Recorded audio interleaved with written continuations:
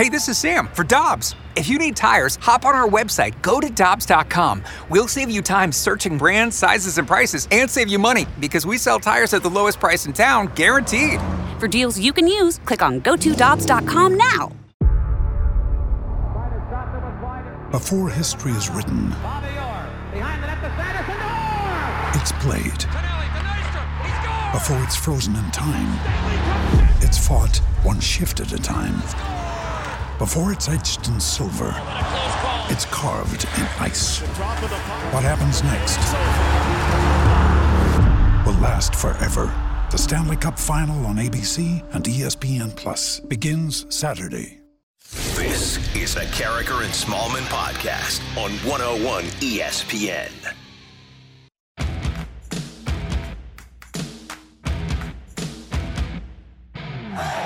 He's authentic. He's a man of his word, you know. He wasn't a guy that was going to preach something and then do something else. Skip, he was verbal. He was always doing something to get himself better. He always took time for everyone else. I'm always very grateful for him. You know, Skip had an unbelievable influence on my career.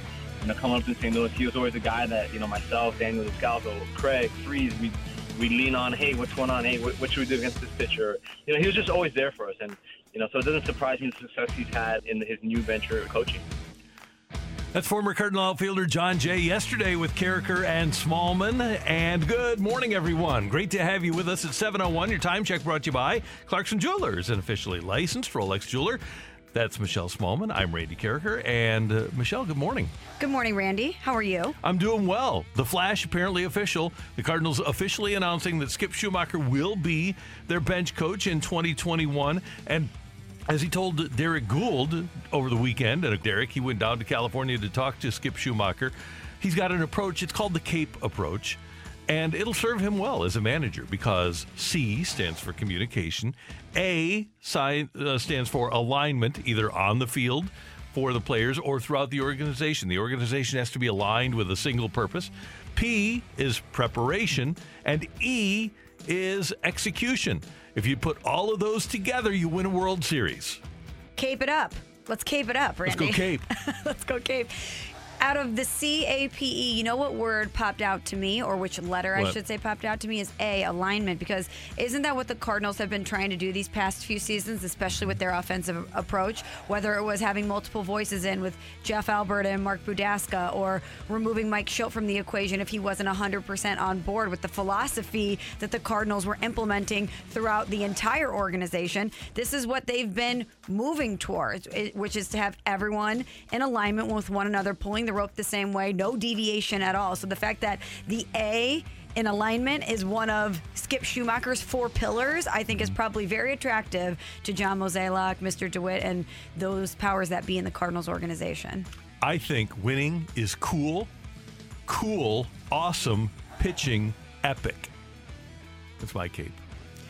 Cool, awesome, pitching, epic. Yeah, because if you get awesome pitching, you're going to have an epic season. Okay. You don't have to worry about the other stuff. You just go get 5 stars. Well, I shouldn't say you just go get 5 starters. But many times if you get 5 starters, you are going to win. Now, how would you like to be? Cool, awesome, pitching, epic. Now Thank you. With Skip, though, the word execution is something that he can preach to his players. You are prepared, P, and you execute, E. How do you tell the players, how do you instruct them to be epic? You say, if we have awesome pitching, you're epic. Okay. And they're like, yeah, totally. I mean, think about this, Michelle. If you put together a pitching staff like in their prime, Scherzer, Verlander, Price, Anibal Sanchez, Rick Porcello, you get 5 guys like that. How can you? Oh, you can lose. Also, it sounds like that memo should be going to the front office, not to the players. Yeah, exactly. Because give me epic, give me great pitching, and we'll be epic. So Skip Schumacher is here officially, and Turner Ward, a 12-year Major League hitter who was the hitting coach for the Dodgers in 17 and 18 when they went to the World Series. He's their new assistant hitting coach. I think that's a good get.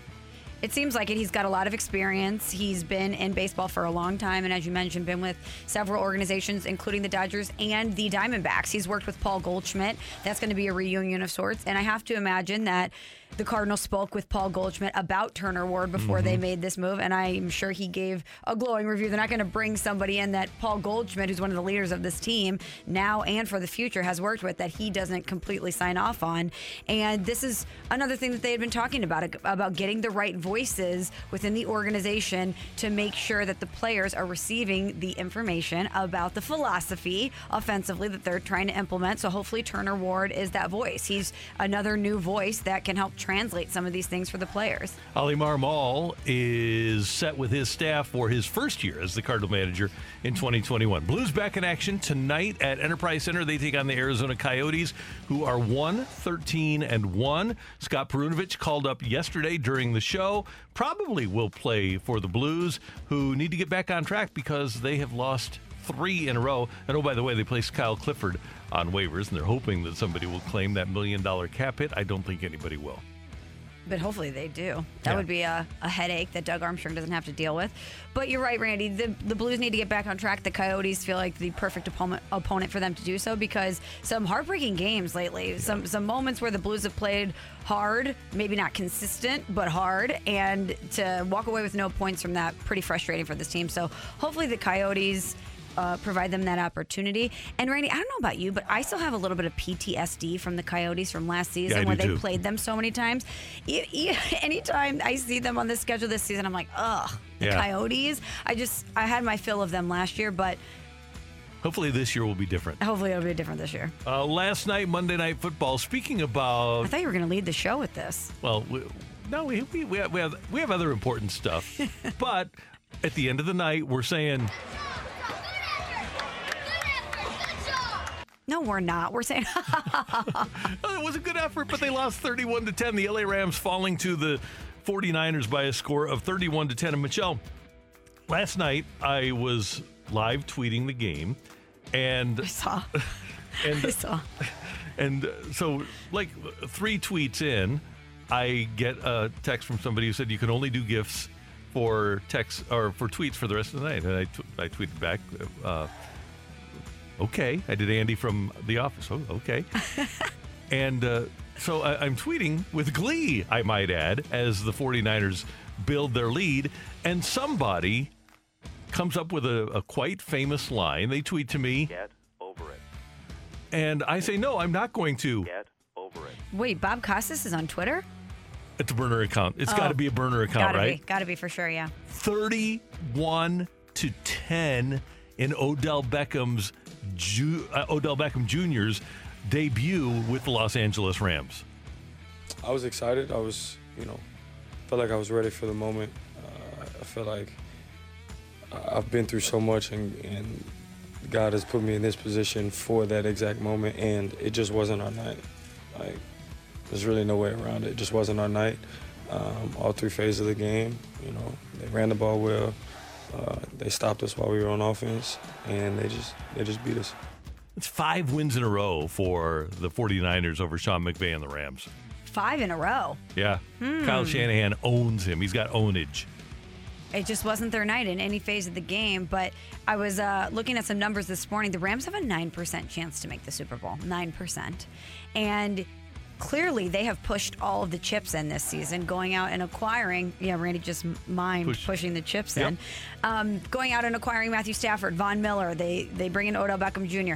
They did a good job of bringing in star players and big names to the City of Angels. But were they the right players? Were they the right players to make this a cohesive football team? Doesn't look like it right now. And I just wonder what the fallout is going to be if they don't have a good showing the rest of the season, or if they get bounced in the first round of the playoffs, especially with the lawsuit looming, and especially with the Super Bowl being in the house that Stan built this season. There's going to be a lot of talk about the Rams because that's what naturally happens. You talk about the team that's hosting the Super Bowl. They're going to be talking about really, I think, the world getting eyeballs on this building because a lot of people probably watch them in prime time, but it's totally different when it's the Super Bowl. And you're going to be talking about the state of the team, and that includes a lawsuit, and that includes a team that has gone out and given up a ton of draft capital to get to this point with no hardware. I feel for him. I feel Do you? for him. No, not really. I don't either.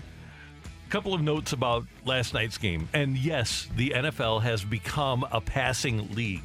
But last night, The Rams handed the ball off 9 times and dropped back to throw at 44. Now, they were down early, but there was no balance at all. You look at the other side of the coin, the 49ers dropped back to pass 20 times and handed it off 42.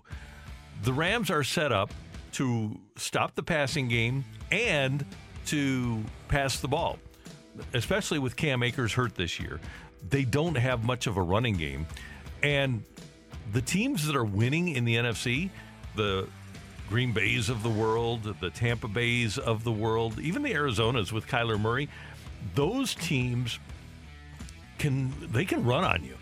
And we were talking before we came on the air, there are only a couple of defensive players that are great defensive players for the Rams. You've got Jalen Ramsey in the defensive backfield, and you've got Aaron Donald up front. Otherwise, they don't have many other people making plays. And their defense does leave a lot to be desired, which makes me very, very happy. I can tell. I can feel it emanating from you right now. But it's exactly what we just talked about. They acquired stars. They acquired big names. And I said this to you before the show. I wonder how much of the way we perceive big name players going to contending teams is like a Belichickian effect, because for so many years Bill Belichick would find a star player who was fading. The star was fading a little bit. He would take them when they maybe had a year left, put them on the Patriots, and they would thrive. And so I wonder if it's just we inherently assume, because we've seen it happen so many times in New England, that when players like Von Miller are going to the Rams, which is a team that is built to win, or at least on paper it's a team that's built to win, that we assume that it's going to click. Or Odell Beckham Jr., same thing, even though there were a lot more questions surrounding Odell going there. After the Robert Woods injury, there were less, but more people were wondering how that was going to fit. But I think it's just natural for us to think, well, this is a contending team, this is a star player, go ahead and put those two together and it's going to be successful. But that's not always the case. Especially in football. You had that dream team in Philadelphia about a decade ago when Michael Vick got out of jail, and they were not good. They were actually a bad team. What you need to have is depth across the board. And they've got their salary cap tied up in about 5 guys. And ultimately that is, unless you get really lucky and don't have any injuries, that is going to come back to haunt you. But you know what? Don't worry, Randy. If it doesn't work out, they can just go draft some guys. Oh, yeah. I don't think that's going to work. I don't think that they have enough picks to do that. So, you feel for them? Feel great. There we go. That's Michelle. I'm Randy. We're off and running. And coming up, Andrew Marsh has an idea for us. And it's a new game. And you will love it because it's a primetime smash. The Bachelor is coming your way with Carricker and Smallman on 101 ESPN. We're right back to the Carricker and Smallman podcast on 101 ESPN. 32 quarterbacks, all vying for that final game ball. Who will Randy and Michelle choose? Find out on an all-new season of The Bachelor.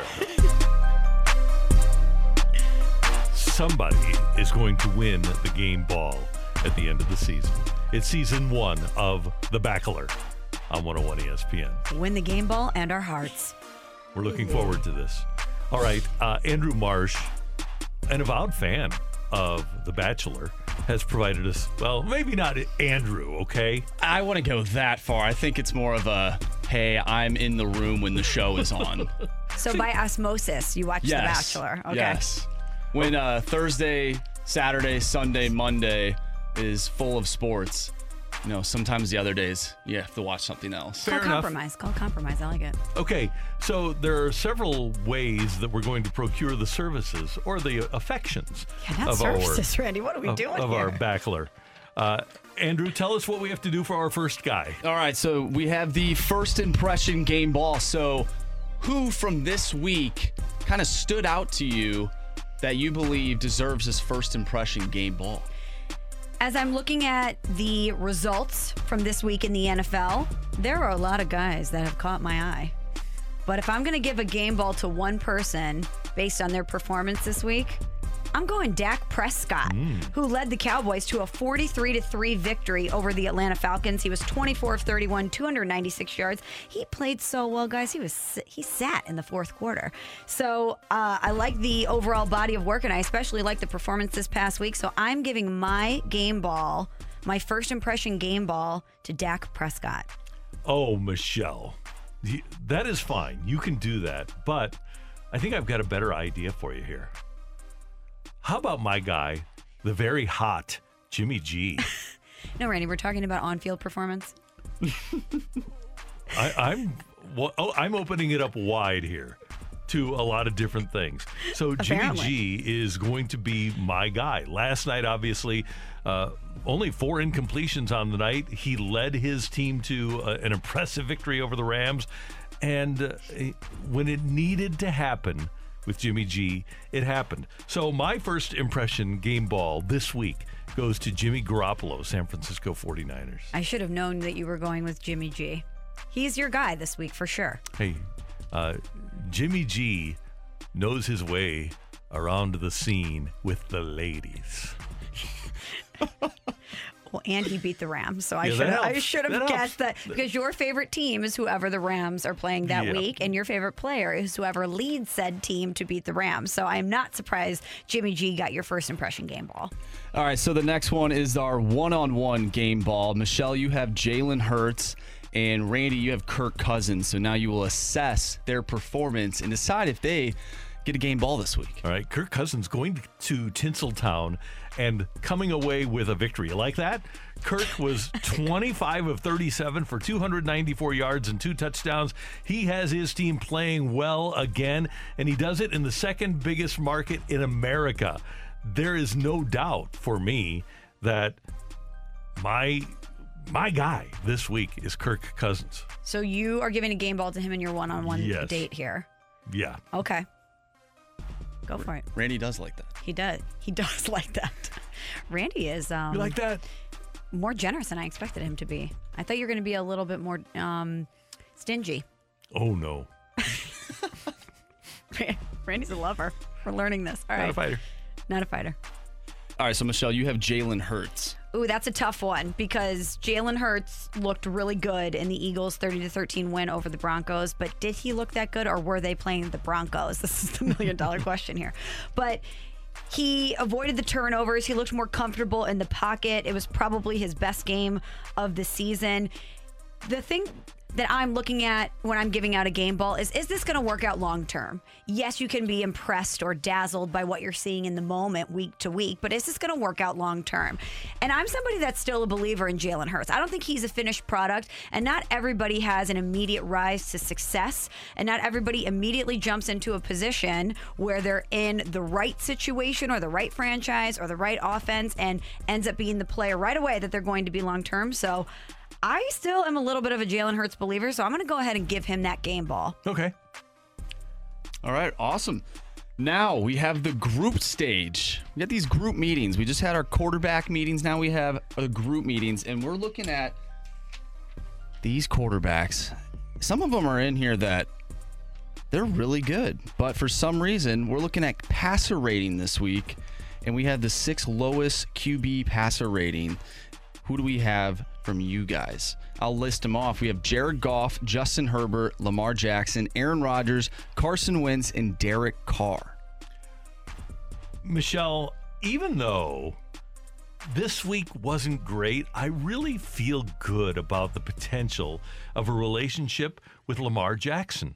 26 of 43, 238 yards. He was sacked 4 times. He was under some pressure, but he just seems like a sweet, fun guy. So I'm going to go with Lamar Jackson from my group. He seems like a sweet, fun guy. Yeah. Sweet, fun guy. Yeah. I mean, he does seem nice, but I don't know if that's what we're looking Lamar is my group choice. at. Okay. So that leaves me with Jared Goff, Justin Herbert, Aaron Rodgers, Carson Wentz, and Derek Carr. And sometimes you have to work backwards to forwards. So we're cutting Jared Goff. We're cutting Carson Wentz. I'm going to go ahead and cut Derek Carr. You've taken Lamar off the board, which leaves me with Justin Herbert or Aaron Rodgers.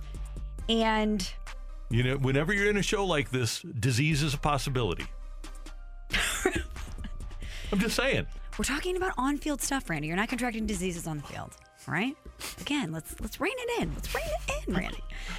So Aaron Rodgers did not have the game versus Russell Wilson that we expected. He is still an MVP and a Super Bowl champion, and it's really hard to go against Aaron Rodgers. But again, I am picking gentleman that I want long term. And Justin Herbert, despite this week's performance in a 27-20 loss at the hands of Kirk Cousins and the Minnesota Vikings and a lower passer rating this week, he's the 2020 Offensive Rookie of the Year. I just think that, the situation he was put in last year, he had a coaching staff that was let go. He's still in a new-ish situation this season, and I think he's a stud. And so if I am picking someone long-term out of this group, it's going to be Justin Herbert, Los Angeles Chargers. Okay.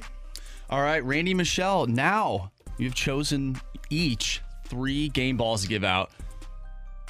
Out of all the rest of the quarterbacks, there are 8 of them that will be going home this week without a game ball. It is up to you guys to decide who are getting those game balls. Okay, I'm going to go first here. Go ahead. I'm looking at the available quarterbacks left on the board. And the group quarterbacks, you can give game balls to as well if they did not get one before. Thank you for clarifying. I am not going to be that person that lets a known commodity slip away.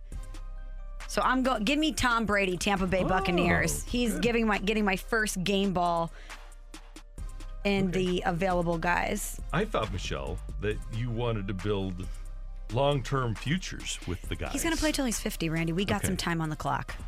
Well, I want a guy that's not only talented and a good quarterback, but is cute and smart and funny. I just took Tom Brady. I'm taking Patrick Mahomes. Oh. Okay. What's up, Mahomes? Okay. Yeah. Game ball. Just so you know, that his family comes with him. I hope you like TikTok. Oh, we love it. All right, great. TikTok away. I am, even though there are injuries at play here, I want some electricity with my group. Give me Kyler Murray. Good call.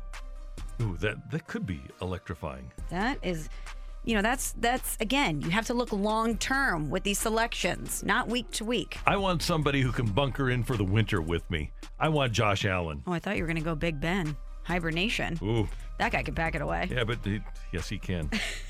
Got to be careful, though, with him. Okay, so you went Josh Allen. All right.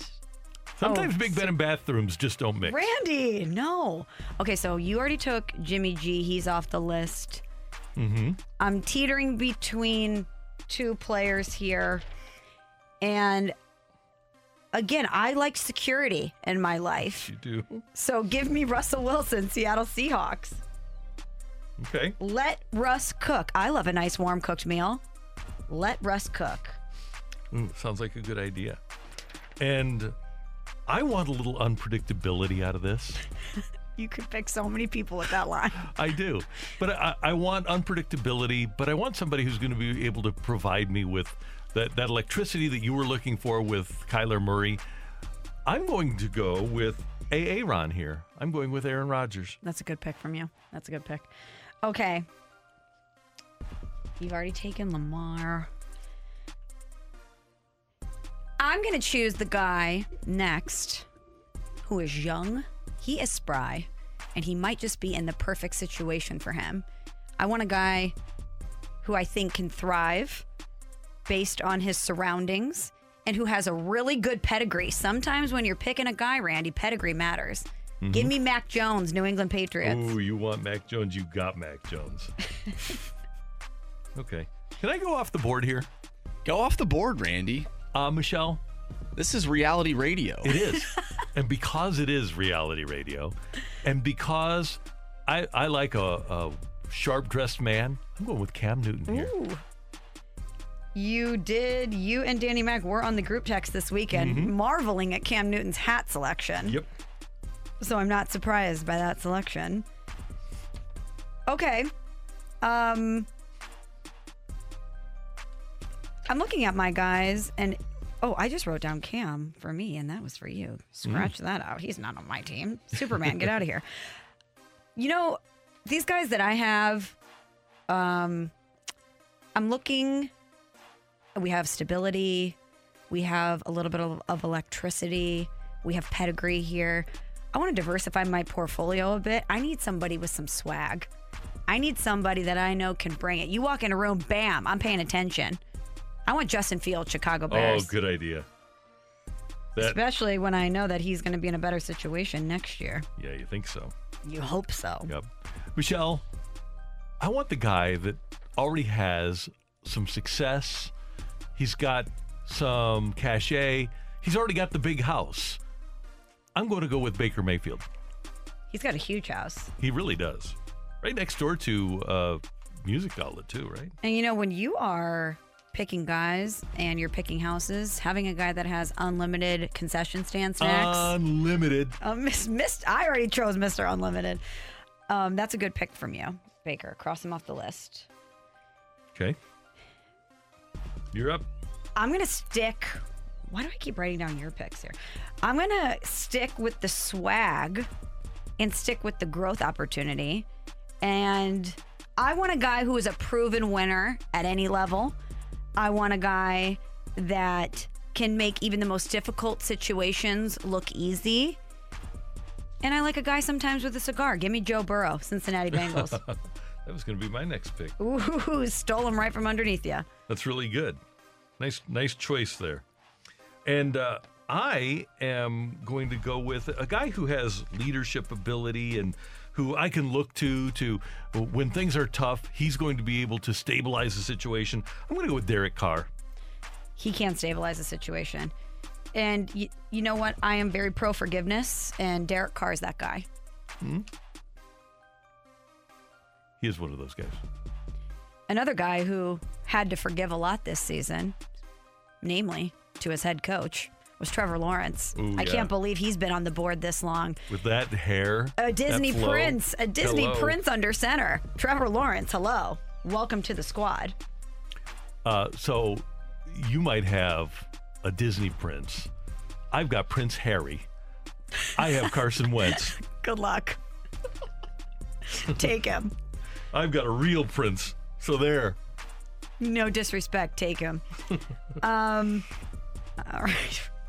So it's getting harder to make the choices Yes, as we go. Which is why I'm going with a guy who has moved around a little, but seemingly has found a good home. And he's a guy that gets overlooked when we're looking at guys like Aaron Rodgers or Tom Brady. Mm-hmm. He's not in the same conversations as Lamar, but he's effective and has been consistent since he made his move. I want Ryan Tannehill, Tennessee Titans. Oh, thank you very much for doing that. I want a guy who has moved around and is clearly beloved and serves the underdog role well on my team. I'm taking Taylor Heineke. Good pick. All right, you two. This is the final game balls. Oh, my goodness. Okay. Stress. Okay, you're up, Michelle. I just love that Matthew Stafford is sitting there and neither one of us will take him. Nope. He's going home. He's going. Okay, so do I choose with my head or my heart here? This is what you have to do when giving out game balls. When the pressure is on, I'm in the ball gown, I'm looking at these guys, head or my heart? Because my heart wants me to select a guy who I think has been unfairly maligned at times, but may wear the colors that I cheer for. Or do I want a guy who's been in a bad situation that I know has had success in the past? Is it the proven commodity in a bad spot or someone who has potential? And this may surprise you guys, but I'm going to go with Matty Ice. I want Matt Ryan, Atlanta Falcons. Okay. And Michelle, when I get together with my backler, I want to be taken for a nice seafood dinner now and then. So I'm going to go with Jameis Winston. I knew you were going there. I knew you were going Publix crab legs. I knew it. Why do I know you so well? All right, so there we go. So this is round one. So this means, by the way, that those quarterbacks that are going home include Jared Goff, Matthew Stafford, Teddy Bridgewater, Daniel Jones, Big Ben, Sam Darnold, Tyrod Taylor, Trevor Siemian, Tua. Sad. That's who I was debating between, Matt Ryan or Tua. Yeah. And then Zach Wilson. So those guys are going home. And I guess Mike White from the Jets, too. But thank you for I'm so excited we could share this journey together. Thank you for taking the time to come out to the mansion. It was great. Yeah. Safe we're travels home. You'll find the right person for you to give you the game ball. So we'll have this again next Tuesday here on 101 ESPN. Thank you, Chris Harrison. The Bachelor. Great job by Chris Harrison / Andrew Marsh. Well, thank you. This is fun. Next up, Take It or Leave It on 101 ESPN. Which QB will roll out of the pocket and into the hearts of Randy and Michelle? Find out next week on The Bachelor. We're right back to the Carricker and Smallman podcast on 101 ESPN. Take it or leave it. Give us your feedback now by texting 65780. It's Take It or Leave It with Carricker and Smallman on 101 ESPN. Powered by Gloria Lou Realty. Visit GloriaHasTheBuyers.com and start packing.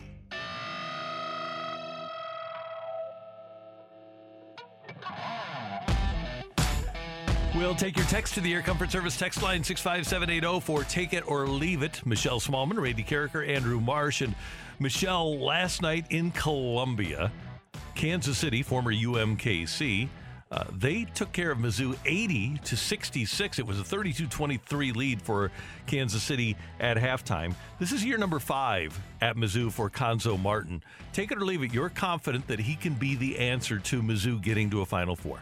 Ooh, that's a really tough one because I think he's a really good coach. Great guy, too. But it's hard to build a program.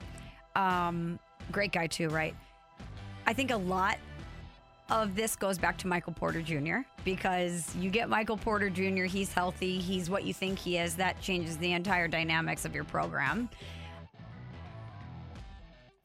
And you know what? I'm going to take it. I'm still a Conzo believer. And I think that and again, it's all about expectations. What do you think is good enough for a Mizzou basketball program? Are we talking national championship? Because that's really hard to do. Are we talking Final Four? Are we talking Sweet 16? Are we talking competitive in the SEC year in and year out? What are the expectations that we're talking about? First trip to the Final Four at some point in his coaching career. I think he's capable of that. I'm going to leave it. 5 years in now. And granted, he's had a lot of bad luck. Mm-hmm. But the recruiting pipeline, it's reopened a little bit here in the last week or so. He got a top 40 player in the country. First one that he's gotten, though. First top 40 guy that he's gotten since Porter Jr. That's just, he's got to open up that spigot at some point and start getting talent in there. Mm-hmm. So, Randy, I don't know if you've heard, but the 49ers beat the Rams 31-10 on Monday Night Football. I've heard that, and I'm happy about it. Are you? Yeah. Here. Yeah. I thought you had something. Rams lost. They did. Take it or leave it. Sean McVay's overrated. Oh, totally take it. Overrated. Yeah, he is.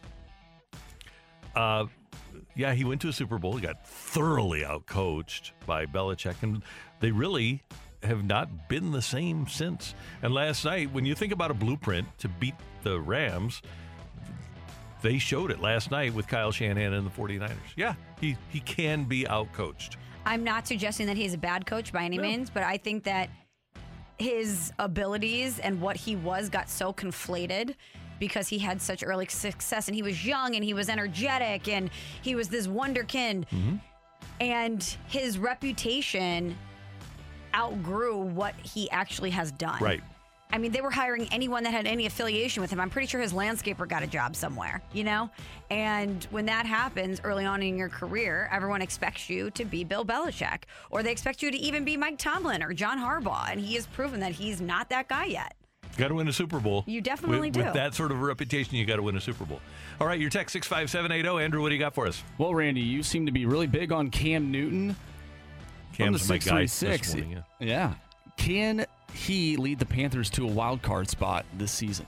Guys, I'm going to take this, and I looked yesterday, and I shocked myself by saying, yeah, this can happen. Right now, the Panthers are in that final playoff spot in the NFC. You've got the remaining schedule. You've got Packers, Cardinals, Cowboys, Rams, Bucks, Saints, and the Panthers are the number 7 seed right now, ahead of Minnesota, San Francisco, Atlanta, and Philly. And you give me a ooh. Remaining schedule. Washington football team. Cam. Dolphins. Win. Falcons. Win. Close it out with this stretch. At the Bills versus the Bucks, at the Saints, at the Bucks. So you go 2-2 in the last 4. I don't know. That could be a clean sweep. You wind up, they aren't going to win all 4. No, I'm saying it could be a clean sweep of them. Oh, no. They'll go 2-2 in that. So they'll wind up with a, they'll wind up 10-7. I don't know, Randy. You think they can beat the Bucks? Once they can beat the Bucks. Okay, you think that right now you would pick them to beat the Bills? I don't think so. But you think they could handle the Saints? Yeah. Yeah, I think so too. But I don't know. Especially down the stretch there, I have more confidence in Brady. Yeah, I just think that it's hard to beat a team twice if you're both pretty good. And Matt Rule is a pretty good coach, by the way. He's he's the anti-McVay. All right, take it or leave it. Matt Carpenter, David Freese, and Matt Holliday will all be Cardinal Hall of Famers. Take it. Matt Carpenter, David Freese, and who was the other one? Matt Holliday. Matt Holliday. Take it. Done. All 3 for sure. The only question I think would be for some people is Matt Carpenter, and I think he's in. I do too. All right, take it or leave it. We talked about Adam Wainwright being at the dunk booth yesterday.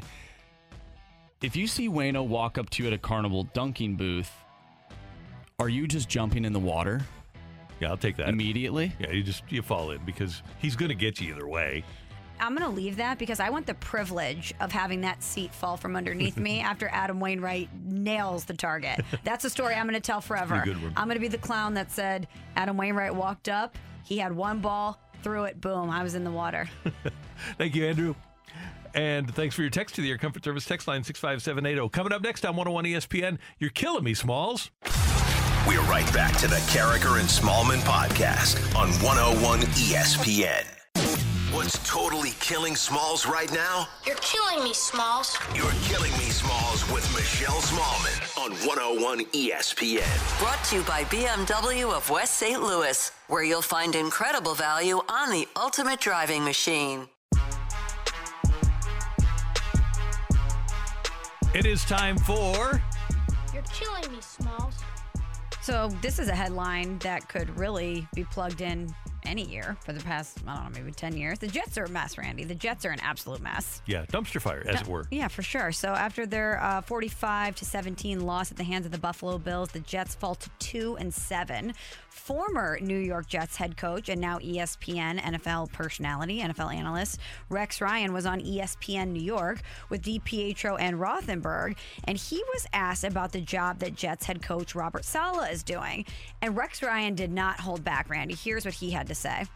This is a horrendous defense. You know, now they're going to use, well, we never had our safety. So what? Everybody has a million injuries, let alone a above average safety you're missing. I remember playing without 5 corners. It never looked like this. I think we were 5th in the league that year in defense. This guy's supposed to be a defensive guru. I heard everything, and I take it personal on this one. Everything I heard about was, well, this guy's a lot like myself, but without the bad part. Yeah, well, some of the bad part you need, because this team doesn't play with any damn heart. That's the thing that's disappointing to me. And don't ever compare this guy to me, this Robert Saleh to me, because statistically, one time they were like a top defense. All right, here's one thing they're going to be familiar with. 4 out of 5 years, the 49ers were dead last in their division. So he's going to be dead last again. So he's used to that. So to me, I'm a little pissed off about it when I hear that this guy, you know, his background's a lot like yours. No, it isn't. No, it isn't.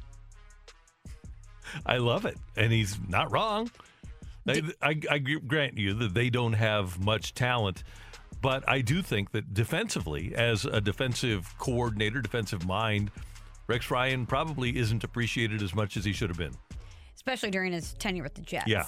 So Damian Woody, another ESPN NFL analyst, basically said the same thing Rex Ryan said, but on Twitter, this was over the weekend, he said, I have so many questions for Robert Saleh and the Jets as a whole. My God, man, people clown Urban Meyer, but I see way more fight from Jacksonville. There is absolutely no pulse on the defensive side, and that's your area of expertise? Come on, dog.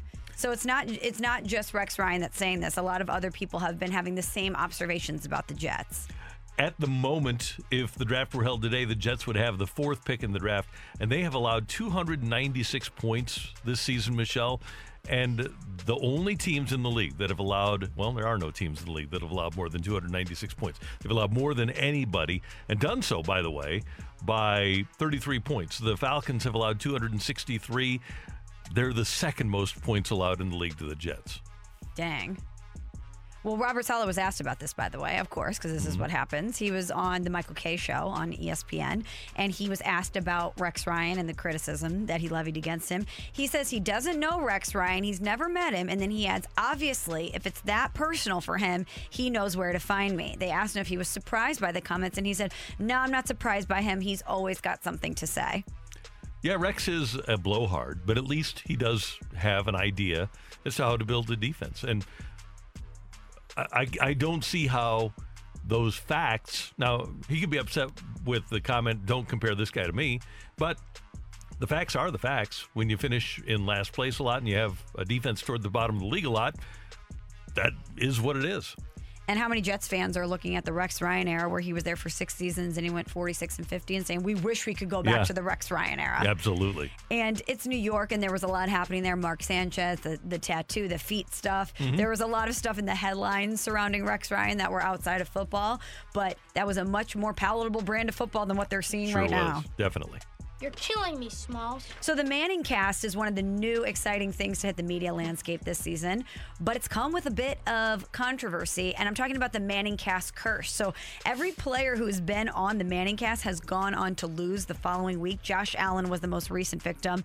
After he was on the Manning cast with Peyton and Eli Manning, the Bills fell to the Jaguars. Now, they obviously bounced back and beat the Jets 45-17 this past week, but Phil Mickelson was on with Peyton and Eli last night, Randy, during the 49ers beatdown of the Rams on Monday Night Football. And Peyton and Eli asked Phil if he could defend them a little bit with this Manning cast curse. And here's what he had to say. There's a little thing kind of going around. People are talking about this thing called the Manning curse, where apparently if you come on this show, if you're an active football player, the next week you lose the game. And can you kind of just do us a favor and tell people that there's no such thing as a curse, that that's not a real thing? No, I believe that it is a thing, and that's why I'm not playing next week. I didn't know if it would carry over into golf or not. I think it's real, and so I think it's important you get people that are here on your ManningCast the week before a bye. That's probably the best way to do it. Either the week before a bye or a week before they play the Colts, Broncos, or Giants, right? That would be the second option. Yeah, fair. Phil Mickelson not playing around. He's like, I'm sorry, guys, love you. Not going to defend you here. I'm not playing next week because I don't know if this is going to translate. And did you see the Pat McAfee tweet? He said, Phil Mickelson gets the assignment. He does. He's so entertaining. He's so fun. Great. You're killing me, Smalls. And finally, Randy, a little bit of information I thought you might like to know, especially with Thanksgiving around the corner. Hershey's has unveiled a new dessert. It's a giant 9-inch Reese's Thanksgiving pie. It's the largest peanut butter cup they've ever had. It weighs in at 3.25 pounds of peanut butter and chocolate. It's meant to be served in 48 small slices. It's only 160 calories each if you go it that way.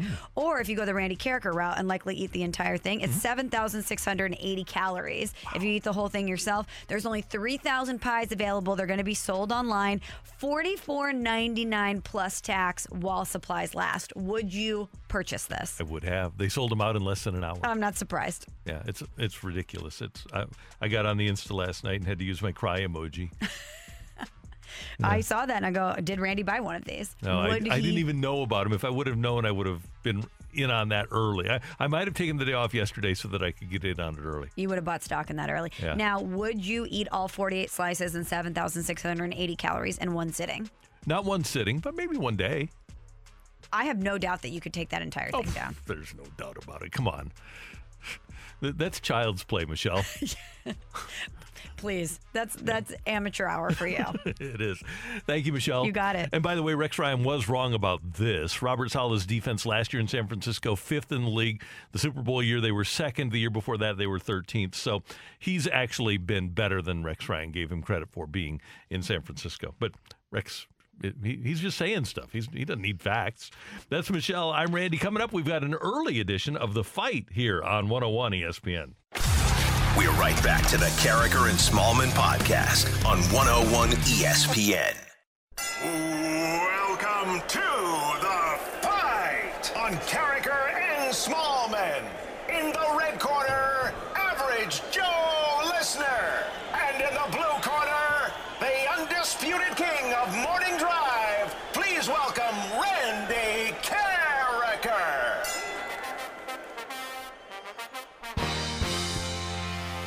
It's Carricker and Smallman on 101 ESPN. It's 8:05 in St. Louis. That time check is brought to you by Clarkson Jewelers, an officially licensed Rolex jeweler. And we have an early edition of The Fight today because we are loaded with guests in the 8 o'clock hour. We're going to be joined by Darren Pang at 8:30 and Dan Shaughnessy of the Boston Globe, who has a great new book coming out at 8:45. But Jonathan was kind enough to join us early for The Fight today. Good morning, Jonathan. Good morning. Are you ready to take on Randy Carricker in a sports trivia competition? Yes, I am. All right, well, let's jump right in. Question number 1 for you, Jonathan. Which Cardinal hit 4 home runs in one game? Was it Mark Whitten, Stan Musial, or Keith Hernandez? Hard hitting Mark Whitten. Question number 2. In a 1967 game, what longtime Cardinals kicker set a pair of NFL records by attempting 9 field goals and making 7 of them?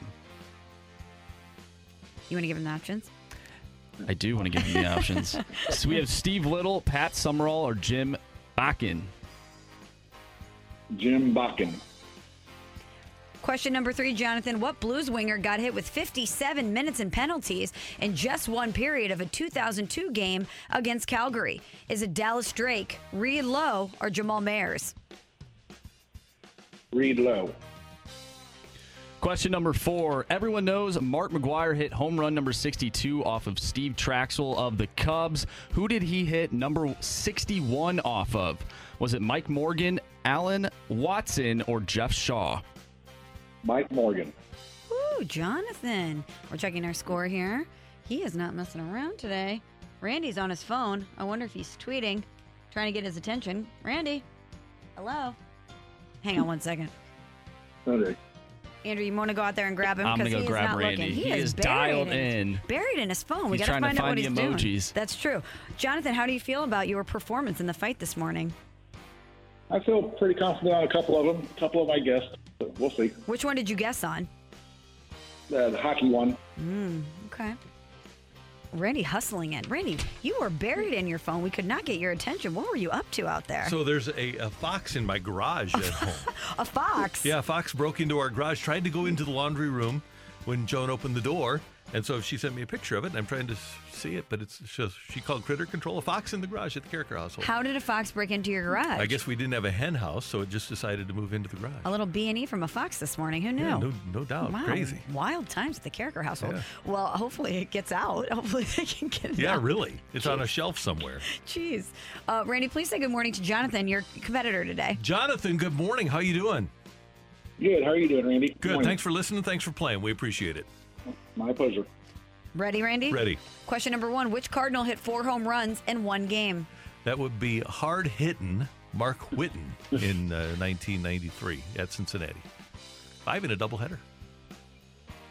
Randy, question number 2. In a 1967 game, what longtime Cardinals kicker set a pair of NFL records by attempting 9 field goals and making 7 of them? I am going to go with Jim Bakken, number 25. Question number 3, Randy. What Blues winger got hit with 57 minutes and penalties in just one period of a 2002 game against Calgary? I think that was our friend number 34, Reed Lowe. Lowsy.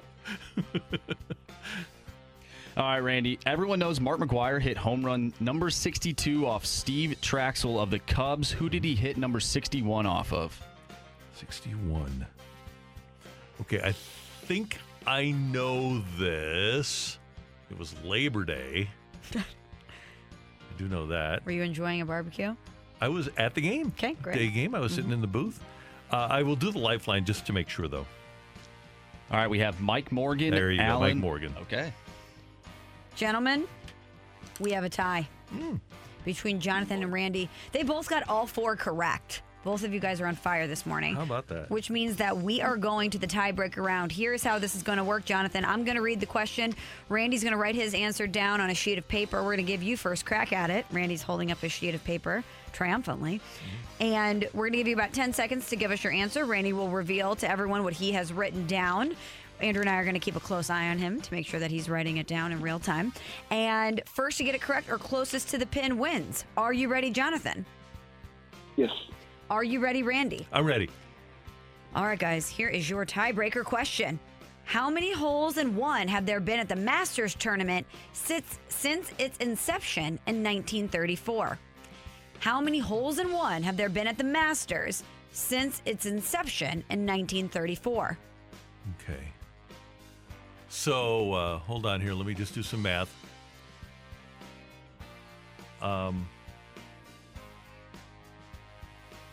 No, I'm not going to use that one. I'm going to use a different number. Jonathan, whenever you're ready.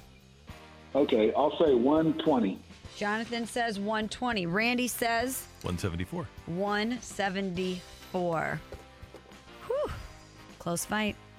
But who won? Andrew, ring the bell.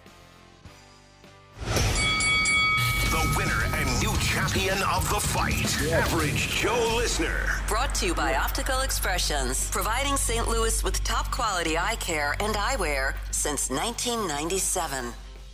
I heard you celebrating a little bit there, Jonathan. Congratulations. You were closer Thank to you. the pin. You defeated Randy, and you are a champion today. Oh, very nice. Thank you so much. You're welcome. All right, let's run it back to the top. It was hard-hitting Mark Whitten. Both of you described him that way with his nickname there, who hit 4 home runs in just one game. It was Jim Bakken, the longtime Cardinals kicker, who set a pair of NFL records by attempting 9 field goals and making 7 back in 1967. It was our guy Reed Lowe. Lowsy got hit with 57 minutes and penalties in just one period of a 2002 game against Calgary. And Mark McGwire hit home run number 62 off Steve Traxel of the Cubs. He hit number 61 off of Mike Morgan. Tiebreaker question. How many holes in one have there been at the Masters since its inception in 1934? Jonathan guessed 120. Randy guessed 174. The correct answer, guys, is only 31. Wow, that's surprising. Wow. Only Yeah. 31. Yeah. That's right. It's a hard thing to do. It's a hard thing to do. So, Jonathan, this means that you are going to join us again tomorrow, and you're one step closer to the Hall of Fame, so we'll talk to you then. All right, sounds great. Thank you so much. Thank you. Great to have you with us, Jonathan. And thanks for listening to 101 ESPN. Coming up here with Carricker and Smallman, where it's 8:12, your time check brought to you by Clarkson Jewelers, an officially licensed Rolex jeweler. You won't believe how much colleges are paying coaches that they have fired. That's next on 101 ESPN. We're right back to the Carricker and Smallman podcast on 101 ESPN. A fresh perspective on the day's biggest stories. It's Carricker and Smallman's Fresh Take. Brought to you by Schnucks. Get the app that gets you. Download the Schnucks Rewards app today.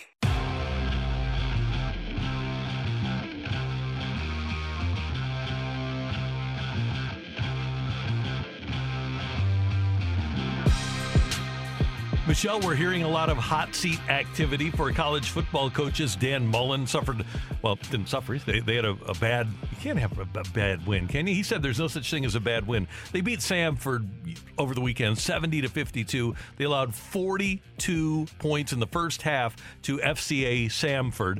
And the Gators, who, by the way, come to Mizzou this weekend, are 5-5. And then you had the Steve Sarkisian Texas loss to Kansas over the weekend. But I saw an interesting piece in which it was put together a list of college coaches over the last 11 years are making more than $400 million to not coach. Dead money with college coaches is at $402.3 million over the last 11 years because of moves like what we're talking about with the coach's hot seat. I saw ESPN did a piece similar last week, and that number just continues to rise. And it's really outrageous when you think about it, because you would think that these programs and these universities would give their investments more time to grow. It seems as if they go out, they acquire a coach that they think can come in and turn their program around, but then they don't give them the time needed to actually build a program. Like, if Gary Pinkel got brought into Mizzou now, would he be given the same runway that he was given when he first started at Mizzou to build what he ultimately built there? Likely no, because he didn't have immediate success right away. And granted, now Mizzou's in the SEC, so the expectations are a little different. But it's just so mind-blowing to me, Randy, that if you don't have success in the first 2 seasons and you head into year 3, which is sometimes the first year that you have your recruiting class and your guys all together working in the scheme that you planned and everything kind of coming together, if you don't have what is deemed to be the appropriate amount of success by that time, the plug is pulled on you. And it doesn't matter how much money the university has spent getting you there. It's like their faith in you and all of the things that they thought about you when they went out and acquired you as the head coach all goes out the window. And there is no grace period for even guys that have one bad year. Coach Bielema, perfect situation. Yeah. He had Arkansas on the rise, and I think they're one of the programs in college football that really doesn't have much self-awareness. They don't understand what they are. They think they should be Alabama, but they're never going to be. But they get rid of a guy after one bad year. You look at Florida. Jim McElwain was at Florida for 3 years. He goes 10-4. He's in the SEC championship game, goes 9-4, and then the third year, after a 3-4 start, they fire him. Now Mullen has gone 10-3, 11-2, 8-4, 5-5, and the fans want him out. The fact that Texas is already talking about Steve Sarkisian 10 games into his first season, that's just ridiculous. Not only do you not get the opportunity, but the next guy I would think is going to look, even with all the money that's available to the next guy, he's going to say, why should I bother with that when I'm only going to get 2 years? But they're absolutely going to jump at the opportunity because even if they get fired, they still have a lot of money in the bank. And, you have a lot of pressure for a few years. Even if you don't win, it's a very lucrative job, even if you get fired. But I want to touch on something you said about self-awareness. I think that this is the problem that has infected college athletics, specifically college football, is that programs do not have self-awareness. Everybody assumes that they're going to hire somebody and that they're going to be Alabama. And you're not going to be Alabama. The expectations that you should have for your football program vary based on what your program has been, where it's at, and what the circumstances are surrounding the program. Like, I look at Illinois, for example, and a lot of people thought Lovie Smith was going to be the guy at Illinois, but I think he completed the assignment. The assignment for Lovie Smith was not to make Illinois a national champion because it's going to take a long time to build up a program like that. It's to make the program better than what you found it at, and that's exactly what he did. He took a program that had sunk to great depths under Tim Beckman, and he put it in a better position. But everybody thinks if we don't win a national championship or if we're not in the playoff, it's a failure. And I understand you play to win the game, and that with a lot of boosters and alumni and a lot of money at stake, that's what the ultimate goal always should be. But that doesn't happen overnight. It's not going to happen overnight. You look at a school like Auburn, and every booster, you're correct 100%. Every booster, especially in the SEC, every big money booster, thinks that their program can be as consistent as Alabama. But this is where you run into a problem. Gene Chizik wins a championship in 2010 at Auburn. 3 years later, he doesn't have a job. He has 2 more seasons, and then he's out. Gus Malzahn wins the championship in 2013. And then he goes 8-5, 7-6, 8-5, 10-4, 8-5, 9-4. Pretty good run there with Alabama. And he's out, and he gets fired. LSU, Les Miles wins a championship. He goes something like 121-34, but he gets off to a bad start. And granted, there were some behind-the-scenes things that ultimately came out about Les Miles, but he gets whacked. Then you have Ed Orgeron. And 2 years after he wins a championship, he's out. There's only one team, and look at where Clemson is this year. There's only one team that's a consistent threat to be in that Final Four, and that's Alabama. And when I talk about self-awareness, you have to be aware that there is only one Nick Saban. There is only one Alabama. And winning championships and winning 9 and 10 games a year is not a bad thing. It shouldn't be a fireable offense that you can't be what Nick Saban has built. But it is. And that's why you have hundreds of millions of dollars in dead money from all of these coaches that have been cycled through college football. They get chewed up and spat out in a matter of years. And I wonder when universities and these programs or athletic directors are going to say, here's what we're going to do. We are going to acquire a coach and we're going to let him build. We're going to just let him build. I'm going to protect him from all of the outside noise. I'm going to protect him from the boards and the boosters and all of this stuff. And I'm going to give him a good 5 years to do something. I'm going to let him get his players in here and then give him a few years to figure it out. If after 5 years he can't do it, we'll have that conversation. That's what Eli Drinkwitz needs at Mizzou. Correct. He needs, because the cupboard was left bare by Barry Odom. And he needs to not only replace the players that Barry Odom had, he needs those players to be out of there because there just wasn't and isn't much talent. And you need to have your first group of seniors have an opportunity to play. And I'm just stunned that 112 coaches in college sports over the last 11 years, 112 coaches are being paid more than $1 million to not work. Michelle, we always talk off the air. We joke. We say we need one bad contract. That's all we need because there's a lot of people out there that get paid millions of dollars to do a show. It gets canceled after 6 months, and they get that cash. It's the same in college football. Yeah. Are you? We look at the SEC and we look at some of the idiocy. Have you been bothered by any of the coaching fires at Illinois? And by the way, I think it should be different for public schools. By the way, even though it's boosters that are paying for it, I think if at any level, a public school is providing any input to an athletic department, I think that there should be a minimum that you should honor that contract for a certain amount of time. But Illinois specifically. Are you talking about Lovey specifically? Yeah. No, I thought that Lovey was a good coach, and I thought he did the job when he was at Illinois, but I think that he took the program to the place where it needed to go, and I respect Josh Whitman and the athletic department for saying we think that we can be better than this because, and again, I'm kind of contradicting myself and saying have some self-awareness, but I look at Illinois and I say there is no reason why you should not be competitive or in the top tier of the Big Ten year in and year out. Am I demanding a national championship? No. Would I take it? You betcha. But Illinois is a program that has great facilities.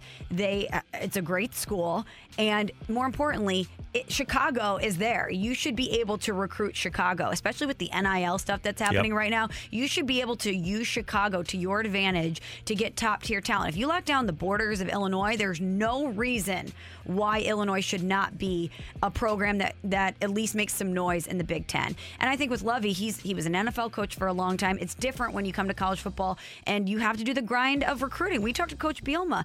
They have a huge upset win over Penn State, and the first thing he's doing is contacting recruits. It's a never-ending grind. It's a completely different animal than the NFL, and I think with Lovey, you just realize that at some point he did his job, and let's find somebody who can take it to the next tier. But what is that next tier? And that's what I think a lot of programs don't understand. And there's really only one exception, Randy, for me when we talk about this, because I think the Nebraskas of the world, or I'm trying to think of the UCLAs of the world, even I'll put USC in this category. Just because you had success in the past does not mean it's going to translate to the future. But there is one program that has zero excuses other than issues of their own making, and that's Texas. Texas has every resource possible. There is no excuse for Texas being the mess that it is these past few years, except for the fact that there's too many cooks in the kitchen. Right. They have inflicted their own wounds, and when you look at the talent in the state of Texas, the resources that they have, there's no reason why Texas should not be in the playoff or at least a top-tier program in this country. They paid Charlie Strong $11.8 million. They gave Tom Herman more than $10 million.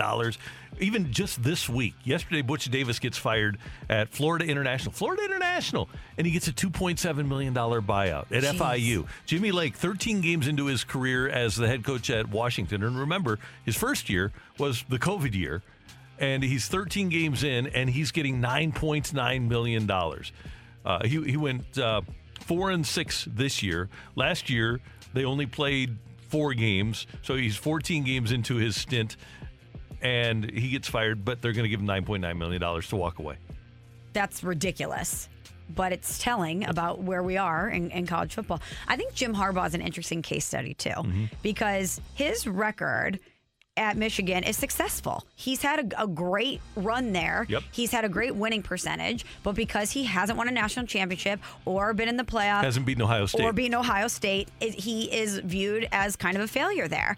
But that's where I think Michigan needs to really decide, what are we and what do we want to be? And are you going to find someone better than Jim Harbaugh to take you to that next level? Do you really think that you can be Alabama? And that's why our friend Dan Dierdorf, he gets it. He says 10-3, 10-3, 8-5, 10-3, 9-4. Last year, COVID year, 2-4, and now 9-1. Nothing wrong with doing that every year. That's pretty darn good. Oh my God, Illinois would kill for that. Yeah, Are you kidding? Yeah, it's Mizzou would. I think they literally have built a statue for stuff that's not that good. So it's just crazy to me, and I would hope, and I know we hate the idea of governments getting involved with sports, but I think with public money that is spent, if it's not booster money, then there should be some sort of a prerequisite to, okay, if you're going to sign a guy to a 4-year contract or a 5-year or 6-year contract, he's got to stick around for 4. Yeah, some sort of caveat or clause in the contract. But this is all, again, Nick Saban residue. It is. Because of the dominance of Alabama and because of the greatest coach we've seen in college football, this is what has happened. This is how the sport has transformed. If you can't match this level, which is completely unrealistic to ask for, by the way, but it's if you can't get to Alabama or even a Clemson, we'll throw Clemson in the mix there, maybe even a Georgia. If you can't get to that level, which, by the way, there's only 3 or 4 programs in the country that have been able to do that, and only one that's been able to sustain it for that long, then you're going to get fired. That's Michelle. I'm Randy. We've got some interviews coming up in the next 3 segments. Darren Pang, Dan Shaughnessy of the Boston Globe, and Mike Claiborne. Panger is next on 101 ESPN. We're right back to the Carricker and Smallman podcast on 101 ESPN. This is Carricker and Smallman. We're talking everything St. Louis Blues as we head into the Blues Booth. The Blues Booth is brought to you by Boardwalk Hardwood Floors. Boardwalk has 3 convenient locations: Manchester, Crestwood, or St. Peter. Or visit online at boardwalkhardwood.com.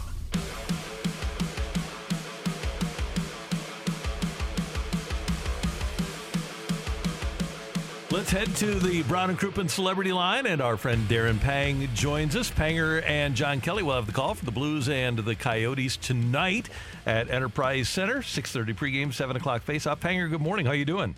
I'm doing great, Randy and Michelle. How are you guys doing this morning? Everything's good. How excited are you about seeing Scott Perunovich in an NHL regular season game? Yeah, this has been a neat year, seeing guys play their first NHL games, starting with Jake Neighbors, and then we saw Joel Hofer, and now Scott Perunovich. And you know what, Randy? I think the gradual evolution of a player is kind of what we're seeing right here. We saw a highly touted Hobey Baker Award winner. We saw a guy that we knew was a smaller guy, but he could move the puck. And then we had a halt in it last year with everything going on and the injury that he had, and the decision basically to take the year off and rehab it. And then to come back into training camp at Traverse City. Randy, he was terrific in Traverse City. Then he comes here and he's good in camp. And but I think the Blues did the right thing. Get him down to the American Hockey League. Get him, basically, see where he's at there. I think you should go down to the American Hockey League and you should dominate there. So he's done that, and now he's got an opportunity to be here with the St. Louis Blues. So I'm really excited about that. I'm also excited about the fact that it looks like some players are closer to playing. So I'm not sure what game it's going to be, but I think that like a guy like Oscar Sundqvist is knocking on the door now and close to returning. So that's also great news. So for as many negatives as the Blues had with those late goals against, I think there's some positives here coming in. Absolutely, Panger. I want to circle back to Perunovich for a second. From a skill set standpoint, how do you think that he can impact this Blues team? Yeah, well, he's a good puck mover. He's a good skater. He's obviously not the biggest guy in the world, so that the opposition, Arizona or any team that the Blues play, they're going to want to force him into his own zone and keep him there. But I think Michelle, what you're going to see is an intelligent player that once he gets the puck in his own zone, that he makes good decisions getting it out. So he makes that good first pass, or he's going to skate the puck out. So it'll be interesting to see when Torrey Krug returns as well, because you've got two I'm not going to say similar because Scott Perunovich has got a lot to prove before we put him in Torrey Krug's category with how long Torrey's been successful in the NHL. But, they do have some similarities in their game.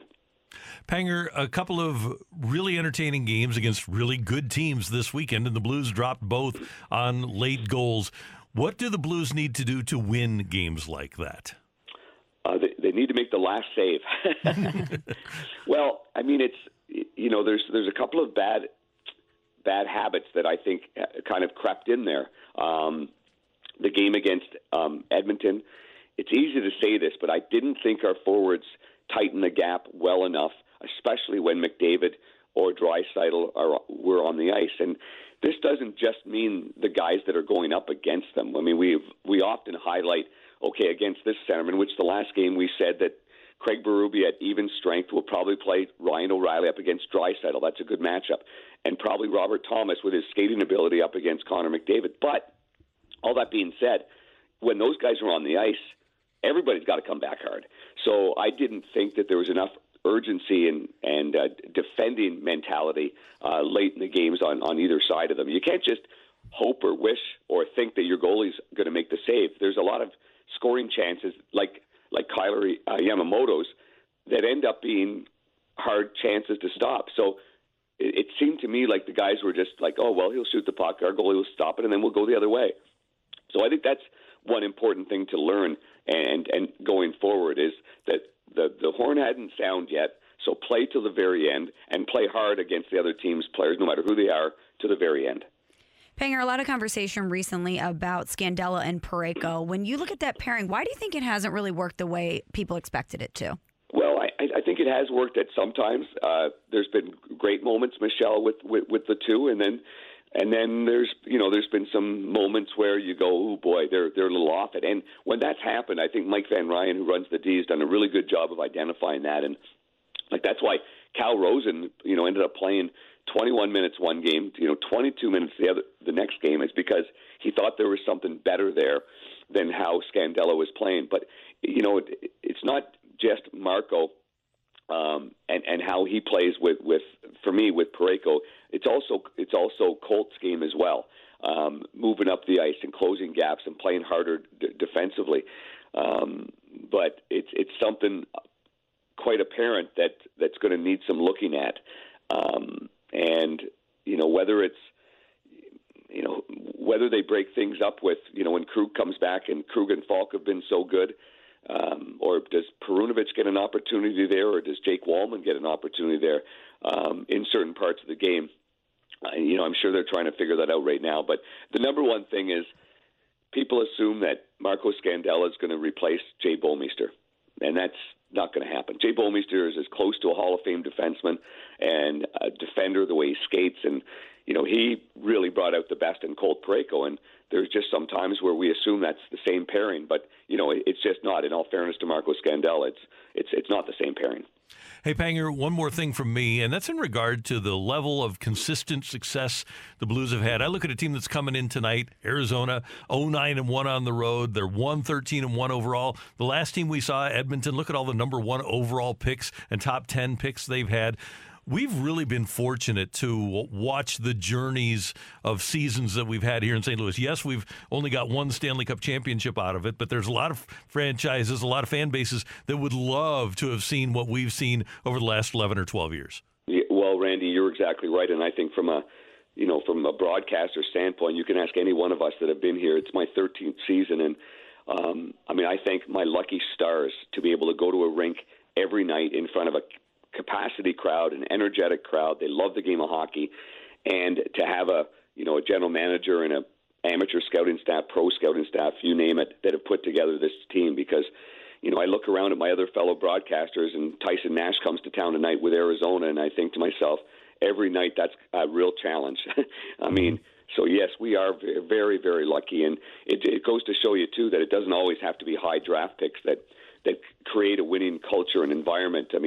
Look at a guy like Jordan Kyrou was at 33rd or 34th overall, and Robert Thomas goes 20th overall, and you get your third and your fourth round picks. You make good trades to get players like Braden Shannon, Ryan O'Reilly, and now Bushnevich and Brandon Saad as a UFA. I mean, it just keeps going and going. So the window continues to be there for the St. Louis Blues to win. And I think that's an extraordinary job by Doug Armstrong. Panger, we'll be tuned in tonight. Thanks so much for the time. Always good to talk to you. Yeah, thank you, guys. Have a great morning. You too.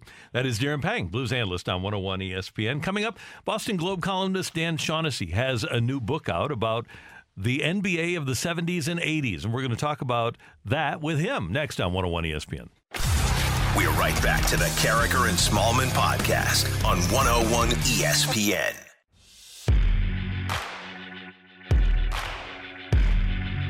Michelle Smallman, Randy Carricker, great to have you with us on 101 ESPN in St. Louis.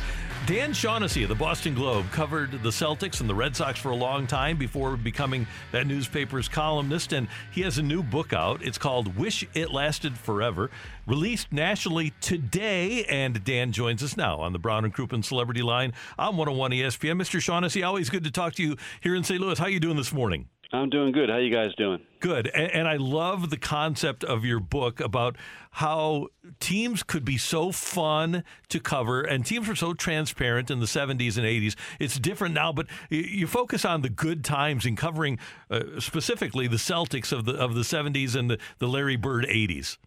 Yeah, it was, nobody's fault. Things evolve now, but it struck me during the pandemic just how different things have gotten with the NBA, the way they play, and, of course, the access that we in the media have to tell the fans about them. I mean, it's just changed so much. And during the pandemic, we were seeing no games. So, I know shows like this, and we were scuffling for content, and would set our time by The Last Dance, watch that on Sunday nights. And then locally in Boston, we were getting a lot of Celtics classics from the 80s and Celtics Lakers and the ESPN 30 for 30.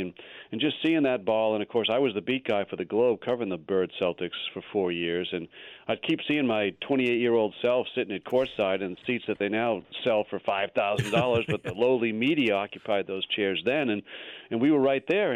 And again, the league was kind of second tier at that point. The NBA Finals were broadcast on tape delay. You didn't have the global sensation that it became, and that really started with Magic and Larry in '79, and Michael coming in '84, kind of promoting the league to that point. So I was in on that, and in those days it was very, very primitive. We stayed at Holiday Inns in Richfield, Ohio, and flew commercial, and had layovers and waited for bags. And as the writers, it was important to them to have coverage because the writers mattered then. The papers mattered then. Back in the days when Rick Hummel and I mattered back then, So we had that. And so you live with them. Rode the buses to practice, and you stayed in the hotels, the hotel bars, waiting for bags. I mean, outside of not having the groupies, the money, or the fame, it was like being on the team. So we were right around it, and it was a good way to be able to tell the readers what they're like. And fast forward to now, and you watch the COVID bubble when they were playing in Orlando, the writers there had to pay $60,000 to get in, and then had to quarantine for 2 weeks and sign a waiver saying they would never approach a player or a coach if they saw him away from the facility. And that's where we did all of our best work, and we were really able to tell the fans what they were like. And this team in particular was fun to tell folks what they were like because, Bird, he grew up a Cardinals fan, by the way. You all should know that. I mean, that's when you were in rural southern Indiana, that's who you root for. And he loves his baseball and loved the Cardinals. And I covered Major League Baseball, so Larry was always asking me if Danny Ainge was any good as a hitter, and I had to tell him the truth and tell him not really. He probably picked the right sport. So, there's just a lot of stories like that in this about the times when we would go there. I remember they went to play the Bucks, and we were waiting for bags in Milwaukee, and Hank Aaron came to the luggage terminal because he knew Casey Jones a little bit, and they were teasing. They said, "Danny, did you hit as many homers as that guy?" He said, "No, Danny hit 2, both in the Kingdome." So that was his claim to baseball fame. Well, Dan, obviously you covered the team and you have your articles and columns that you could go back and reference, but how did you chronicle all of these stories that you went back and obviously put in the book? Did you have a diary, or did you keep some sort of running track of some of the things you experienced? Thanks. That's a really good question. And I have a good memory, but nobody has that good a memory. And I had some old tapes of interviews with Bird and company. And then, of course, the Globe archives were good for the day-by-day. I did keep journals, not delicate, not like high school girl diary kind of things, but I kept stuff in there. Like when someone would say something to me, like they called me Scoop, and I'd walk into the locker room. Nobody really trusted me, and Bird would always say, Scoop, do you notice how quiet it gets when you walk in here? And I'd write down little things like that. And one night I wrote down, he picked up the check after a night at the bar, which was like watching a total eclipse of the sun. So I jotted that down because I knew that didn't happen very often. So I just had little vignettes of scraps of pieces and a place to kind of tell it all. This book's sort of like, it's like The Great Gatsby, where the Celtics are Gatsby and I'm Nick Carraway, just kind of being this narrator, riding along with the show here and telling everybody what the players were like. Dan Shaughnessy of the Boston Globe. The new book is called Wish It Lasted Forever. And Dan, in covering the Cardinals and the Blues during that same era, one thing that I found out, and I was about the same age as a lot of the players, and I've actually been able to maintain a relationship with a lot of the guys, but players love to gossip. Was it that way when you were writing and covering the team on a daily basis? That is such a smart thing to say because it's so true. I mean, and Bird, like the agitators, the instigators, and we had a lot on that team. Like one night, we were in Portland, and I was typing at the other end during warm-ups, and Kenny Carr, his pass hit me in the head, and it broke my glasses. They were just warming up. And Bird, he noticed everything, so he saw that. He couldn't wait to get back to the bar late at night and say, "Oh, Scoop, I saw that. You was pissed." He said, "That thing hit you on the head." And I saw Kenny Carr trying to make nice, and they just – like little things like that, or if you spilled a Coke on your keyboard or something, they would think everything was hilarious. Anytime you look foolish or did something stupid, and if they thought they had you, like I had a really attractive sister-in-law in Michigan, and she was visiting me for lunch, and of course Bird and Buckner, they come plopping down, they think they've got me, and it's like, "Hey, Scoop, what's going on here?" And it's like, "Yeah, this is my relative, guys," and then it's like, "Sister-in-law, my ass, Scoop," the whole thing like that. So it was a lot of back and forth. And again, it's like you say, we were sort of the same age. And the moat wasn't there at that point with the giant money and fame and scared of social media and everything. There was a little bit of trust involved. But, hey, when Bird got in a barroom fight and it affected his hand and his shooting, I wrote the story because you had to write that because it affects the fans in the story. And so that, he didn't like that too much, but eventually he came around, if something was true, he was okay if it got written. Dan, the behind-the-scenes access that you have in this book is unbelievable, but is there one story or one anecdote that you said, this has to be in the book? Well, I mean, Bird took me for $160 in a free throw shooting contest when he was taping his hand during practice. They were playing the Sixers in the conference finals, and his hand was like on a web. And after practice, I said, "You can't tape your hand in a game and play like that." He said, "Scoop, I could tape my whole hand up and make more shots than you."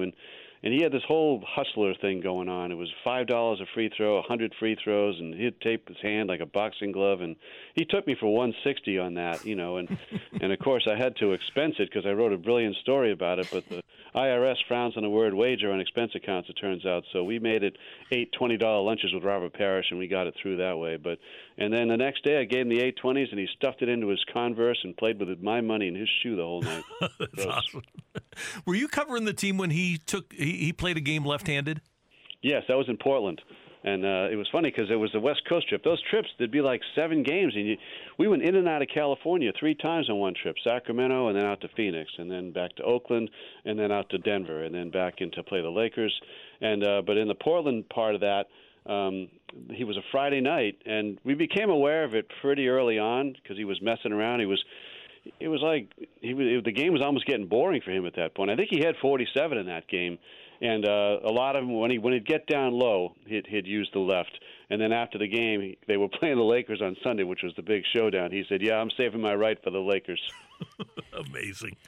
Dan, you talk a lot in this book about the access that you had, whether it was being on the team plane or the buses. You mentioned waiting for the luggage, going out for drinks. As media has evolved and things have become more restrictive as player access is concerned, what's it been like for you being along for the ride? I mean, there's just nothing now. I mean, the moat is so wide, and I mean, when you covered the bubble, the COVID bubble, you had to sign a waiver saying you wouldn't reveal anything if you saw anything. You wouldn't talk to anybody. And I mean, I understand the caution that's there now. And plus, we're 1,000 years old now, and they're infinitely wealthy, and they can connect with fans from the social media directly. They don't need us. So that's just changed. And I mean, I was never I mean, I was not trustworthy for them, like writing about Larry's fight, and they were wary around me. But I didn't make plans with them. But if we bumped into one another, yeah, then you could hang out. That part was okay. And there was so much just being together, like waiting for bags and being on the buses, that inadvertently you couldn't really get out of each other's way, which made it awkward if guys didn't like you. Parrish never liked me. Still hasn't talked to me. I mean, that's just a long-standing thing, and no one ever knew what it was about, and we still don't. The name of Dan Shaughnessy's latest book, his 13th, is Wish It Lasted Forever, available nationally today, so you can just hop on Amazon and get it. And it's from a great time of covering sports and one of the great writers in our country. Dan, thanks so much for the time. Congratulations on the book. It's always great to have you on the air here in St. Louis. Really enjoyed it. You guys are great. Take care. Thanks. You too. That is Dan Shaughnessy from the Boston Globe on 101 ESPN. Media was such a different animal back then. It was. And I wish we had that type of access now. But now there's such a force field around all of these guys. Sure, you can talk to them, but you have to go through so many other people to even arrange an interview these days. You can't just say, oh, I'll meet you at baggage claim and we'll chat. Yeah, it's absolutely different. That's Michelle. I'm Randy. Coming up, new Missouri Sports Hall of Famer Mike Claiborne makes his Tuesday visit to our show on 101 ESPN. We're right back to the Carricker and Smallman podcast on 101 ESPN.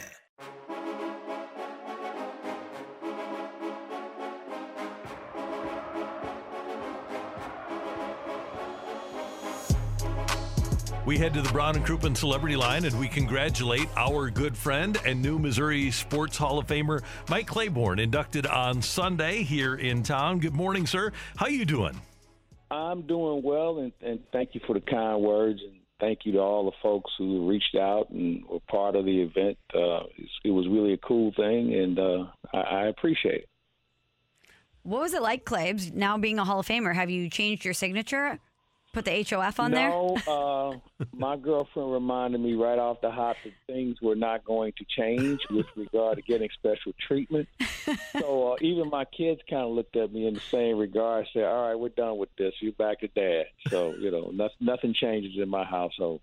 And you went in with a great group. Our friend Larry Hughes, Andy Van Slyke, Sevy, Steve Savard was there, the great photographer Bill Greenblatt. You had quite a group that you went in with on Sunday. Yeah, and let's throw in Jack Watkins, too. Yeah. I mean, Jack Watkins has been a mainstay in St. Louis. And all the high school teams that went in and people, Charlie Brown, one of the first African-Americans to play football at the University of Missouri. It was a really good class, and I'm very honored and proud to be part of it. And well-deserved. Claibs, I want to know what your take is, because you've been around Skip Schumacher a lot. What's your take on Skip being the Cardinals' new bench coach? I'm good with it. We talked about it last week. I thought he was a finalist between him. The three people I would have lived with were he, Stubby, and Carlos Beltran. I felt like Skip was one of those original Cardinals that started on the backfields and worked his way in spring training to being a very good player in the majors.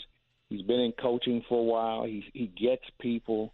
I'm excited for him. And, I say to this, let's enjoy Skip while we can, because he'll be a manager someday. I don't think there's any question about it.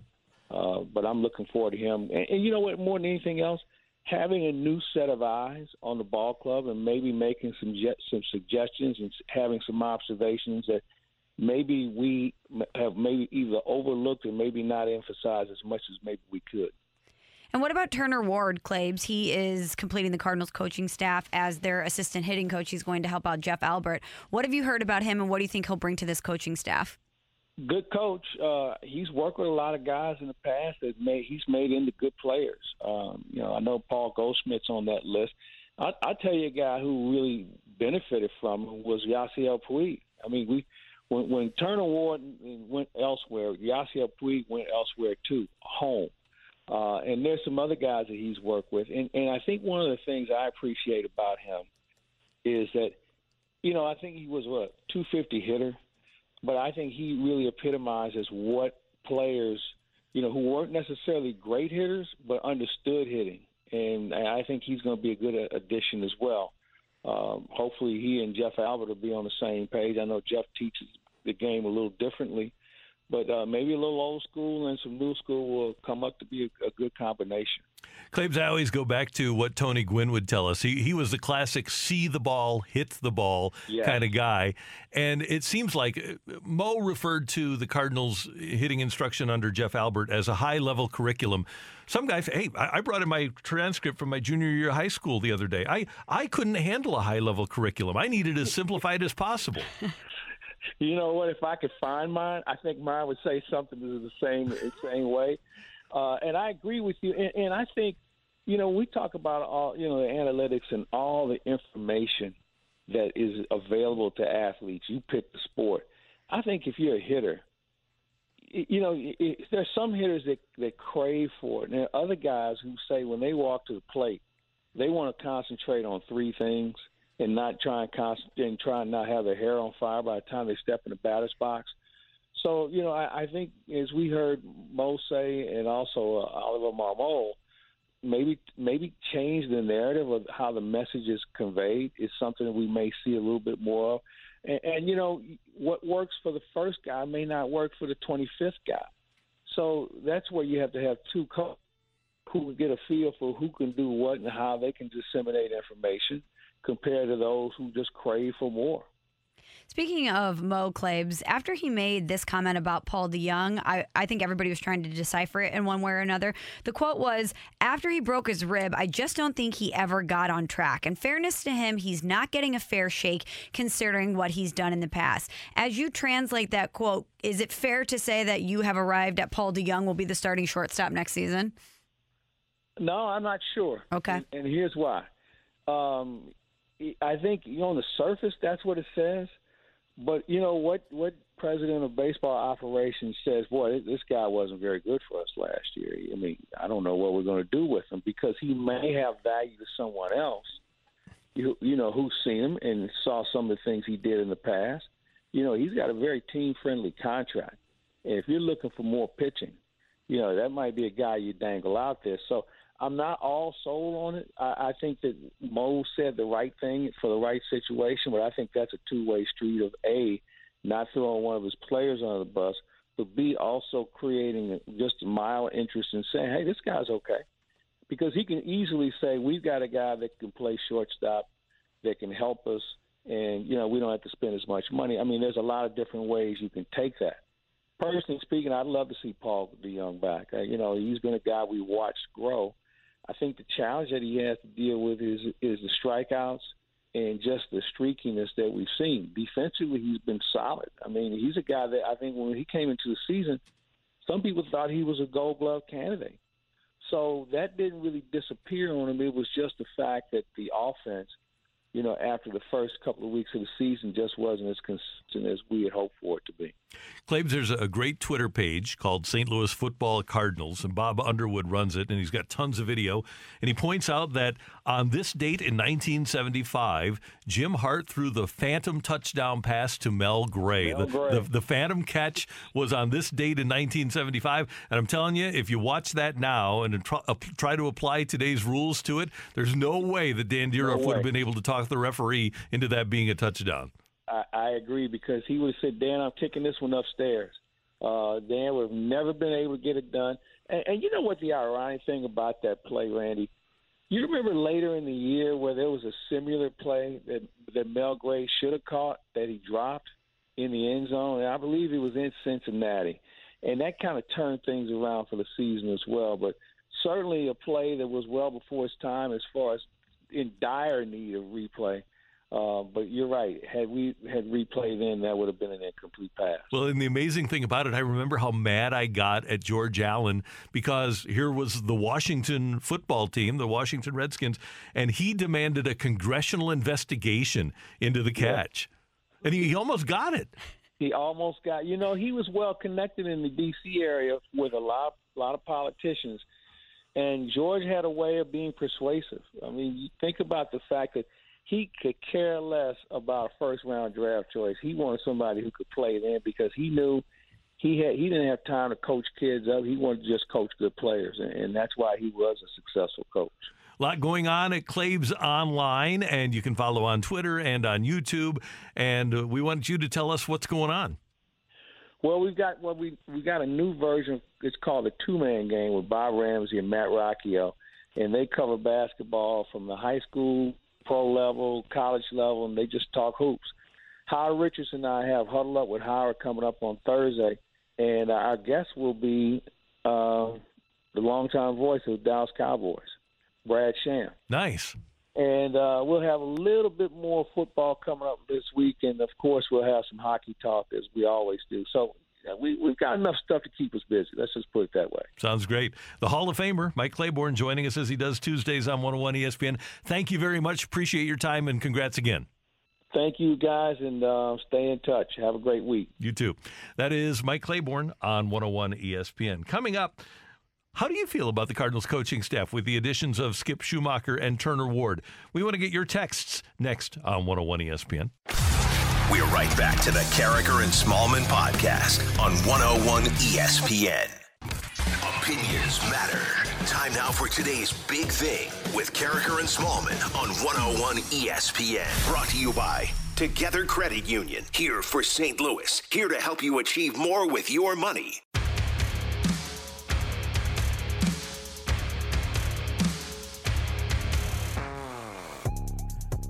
Yesterday, the Cardinals officially announced that they have completed their coaching staff. Former Cardinal Skip Schumacher, who has been in the Padres organization for many years, rejoins the Cardinal organization as Oliver Marmol's bench coach, and Turner Ward, who was the hitting instructor for the Dodgers in 2017-2018. I believe he replaced Mark McGwire there and was the hitting coach for a couple of Dodgers World Series teams. He is the Cardinals' new assistant hitting coach under Jeff Albert. And I'm intrigued. I like the idea that they have a guy that played 12 years in the majors, that obviously was involved in baseball and around hitting at a high level before we had analytics. Because, like I said, with Mike Claiborne, Michelle, I think there are players out there who just get overwhelmed by information. And sometimes the thing for those guys to do is just simplify. I remember reading a story one time that Manny Ramirez had attention deficit. And one of the reasons that he was such a good hitter is because he couldn't remember what the pitcher had done to him the previous time. Wow. Every at-bat was brand new for Manny Ramirez, so he didn't get bogged down in, man, this guy got me with a curve on a 2-0 pitch last time. He got out of his head. Exactly. And so I think there are some guys that are just that way, that it's best to have it as simple as possible. Well, what's the assignment for Turner Ward? It's to complement Jeff Albert and the philosophy that he has implemented. Why is Mike Schilt no longer here? Philosophical differences. And so when I was reading in the Post-Dispatch Turner Ward's comments about getting the job, he said, "I'm extremely excited. I know Jeff's resume and what he's trying to do. To be a part of that at this point in my career is just a huge blessing." So he understands the assignment. He understands that he needs to come in and work in sync and in lockstep with Jeff Albert to disseminate this information to the players. So clearly John Mozeliak and the Cardinals have decided that whoever they bring in on this coaching staff, everyone has got to be on the same page. And it seems like Turner Ward is. I'm intrigued to see what happens with DeYoung. You brought him up with Mike Claiborne, and I don't have much confidence in Paul DeYoung returning to form, rib injury or not. I'm not one to hand out excuses for a year-and-a-half downturn. But if they can get him going, that'll kind of prove their mettle, that they're pretty good at least turning a guy around. Every player is different and every injury is different, but do you think we look at the Paul DeYoung rib injury a little differently because Harrison Bader sustained a similar injury almost at the same time, and when he returned from that did not have the same issues that Paul DeYoung had? That's part of it for me. And the other part is what we brought up earlier. I think that Paul DeYoung might just be too smart for his own good and overthink things rather than just go up and swing the bat. And he does strike out a lot. And there's a reason that some guys are really good hitters and some guys just aren't good hitters. And if Major League Baseball finds out that there's a hole in your swing, they're going to exploit it. They're going to, if there's an easy way to get you out for them, everybody is going to know about it. If there's a vulnerability, they will attack. Yep, they sure will. Text 65780 to the Air Comfort Service text line.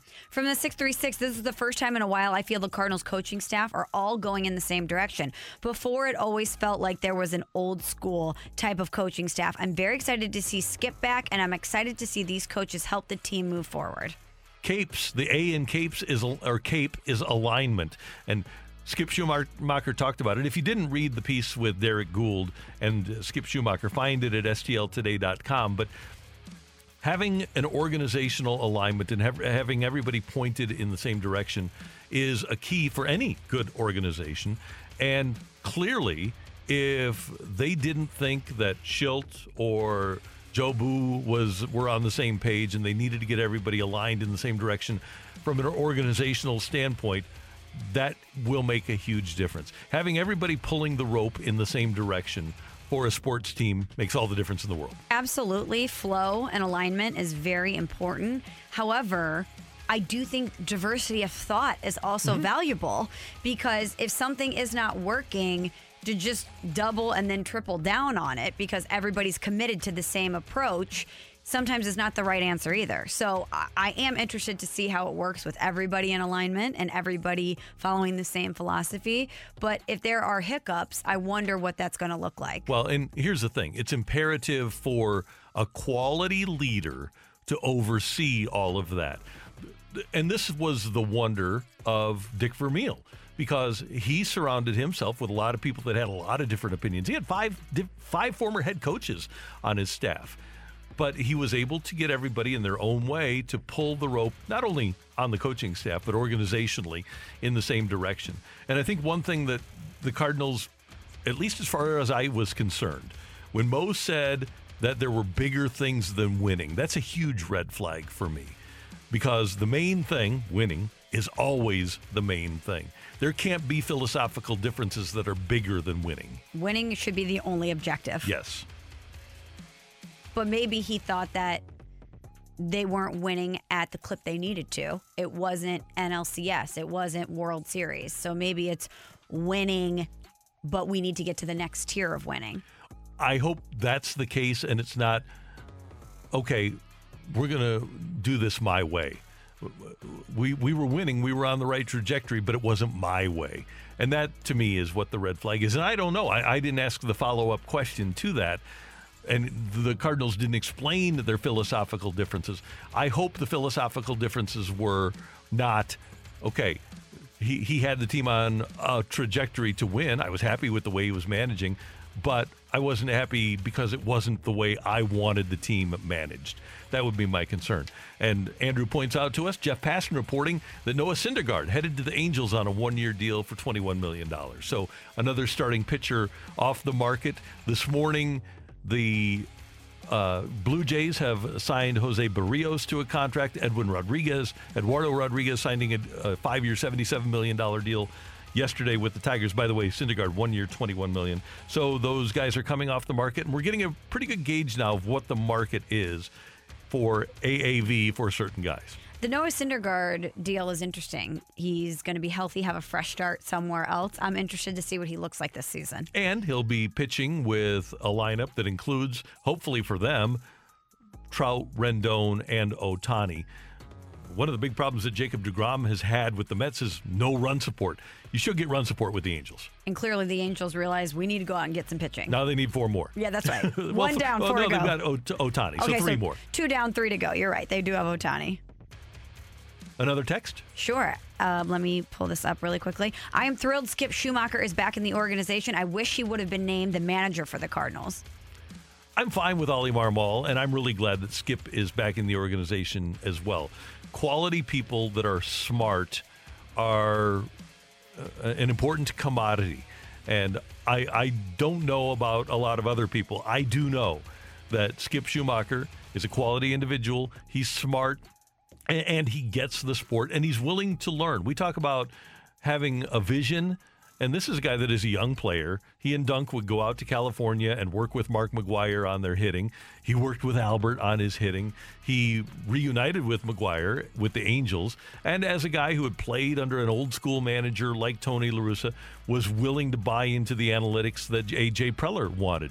So from every angle you look at, Skip Schumaker, I don't think can be a bad hire for the Cardinals. Everybody that we have talked to just raves about his communication and his transparency, and I think he walks in there with immediate respect and buy-in from every player in that clubhouse. And he's disarming. He has a great personality. Yeah, so many people talked about a sense of humor. When Brad Thompson says to us on our show that he's the funniest teammate he's had, and one of the funniest teammates he has, that tells you all you need to know, because Brad's the funniest person we know. Right, exactly. From the 314, Randy, I thought the second hitting coach should be Big Mac or Matt Holliday, someone like that. I'm not so sure. Big Mac told us that he wanted his youngest son to finish high school this year. So I don't think Big Mac was in for that. And in communicating with him, I don't think he had much interest at this time in joining any coaching staff, let alone the Cardinal coaching staff. And I don't know if they approached Matt Holliday. He also has a senior in high school, and it seems like Matt also wants to get his kids he wants to spend as much time with his kids as possible before they take off to college. But he did say in his hit with the fast lane when his name was getting thrown in the ring for manager that that's certainly something that he would be intrigued by and a conversation that he would listen to. Yeah, so he got 3 years away from that. Do you think Matt Holliday will be a Major League manager? I think he will. I think he'd be great. Yeah, smart guy, gets the media thing. Yeah, I think he'll be really good. That's Michelle. I'm Randy, and this is 101 ESPN. There are some new creative ideas by Major League Baseball to set the salaries of young players. We're going to talk to Ben Nicholson-Smith of Sportsnet CA, and he's going to tell us what he thinks of these ideas next on 101 ESPN. We're right back to the Carricker and Smallman podcast on 101 ESPN. Michelle and Randy on 101 ESPN, and we head to the Brown and Crouppen Celebrity Line. Ben Nicholson-Smith covers baseball for Sportsnet CA, and he's been covering the negotiations, such as they are, for a new agreement between the owners and players in Major League Baseball. And he's got a lot going on this morning as he joins us from Toronto. Ben, thanks so much for your time this morning. How you doing? I'm doing well. I think this is the first time I've ever been on a celebrity line, so that's a good start. You are officially a celebrity on this show in St. Louis. Hey, let's start with this. The Blue Jays come to an agreement with Jose Barrios this morning on a 7-year deal for $131 million. What's your take on that? Well, it's a nice deal for the Blue Jays. They need pitching, and they need to secure some of these long-term players.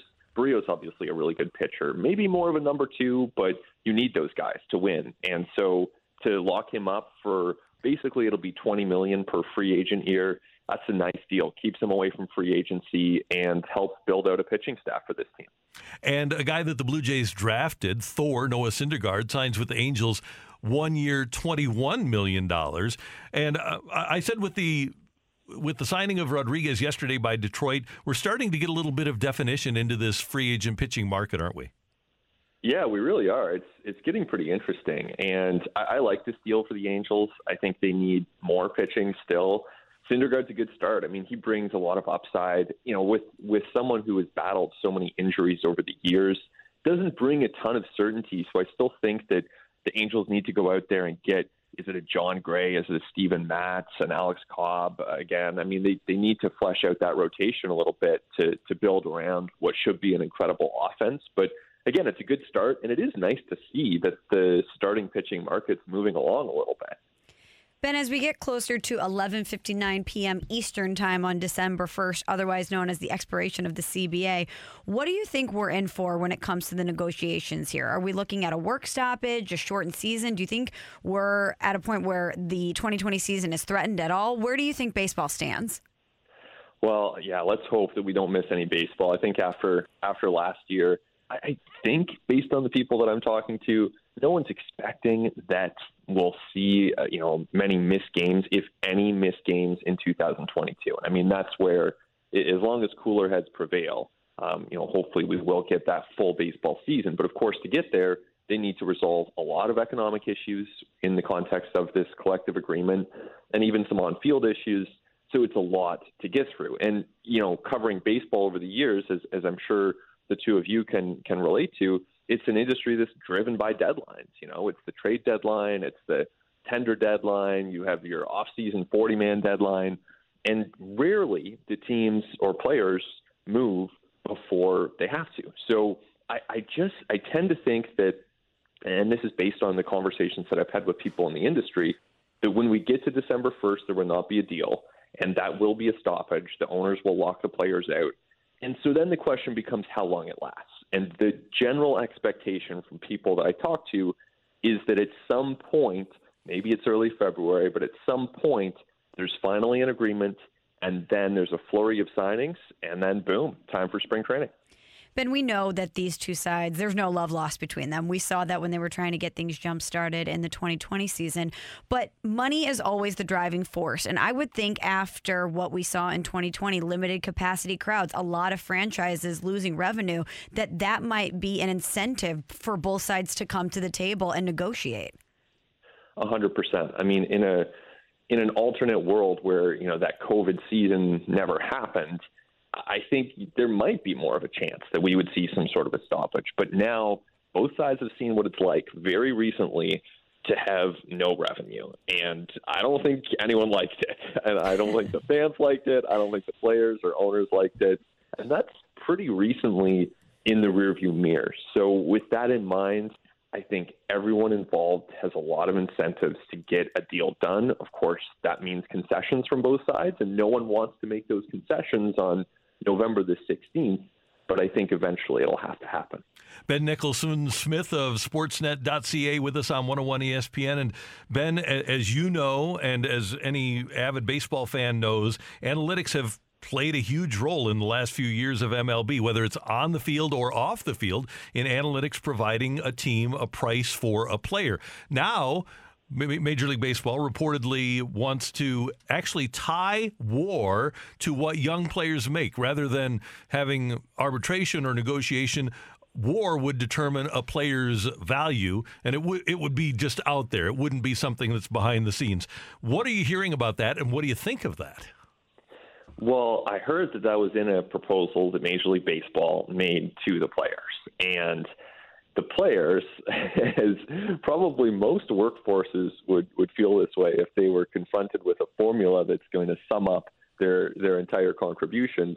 The players and the representatives, the agents that I was talking to, did not like this idea. And so I don't think that it will gain traction. But, as for my opinion, I don't think that it makes a lot of sense to try to reduce it. If you're talking about, let's say it's an entire player's career, we're looking at, Albert Pujols versus Robin Yount versus Cal Ripken Jr., and you want to get a sense of how do these players compare in history, then WAR can be incredibly useful. I mean, It gives you, a big picture look at how these players compare. What kind of value have they brought? And the little rounding errors tend to balance out over the course of a 20-year period. But if you're talking about arbitration and an injured player, let's say a guy like Syndergaard, who maybe missed some time and he's, played a month, and is his WAR negative? Does that mean he owes the team money? I mean, it doesn't really work. I don't think so. I don't think it'll gain much traction. And here's another one that I don't understand from the player's perspective, and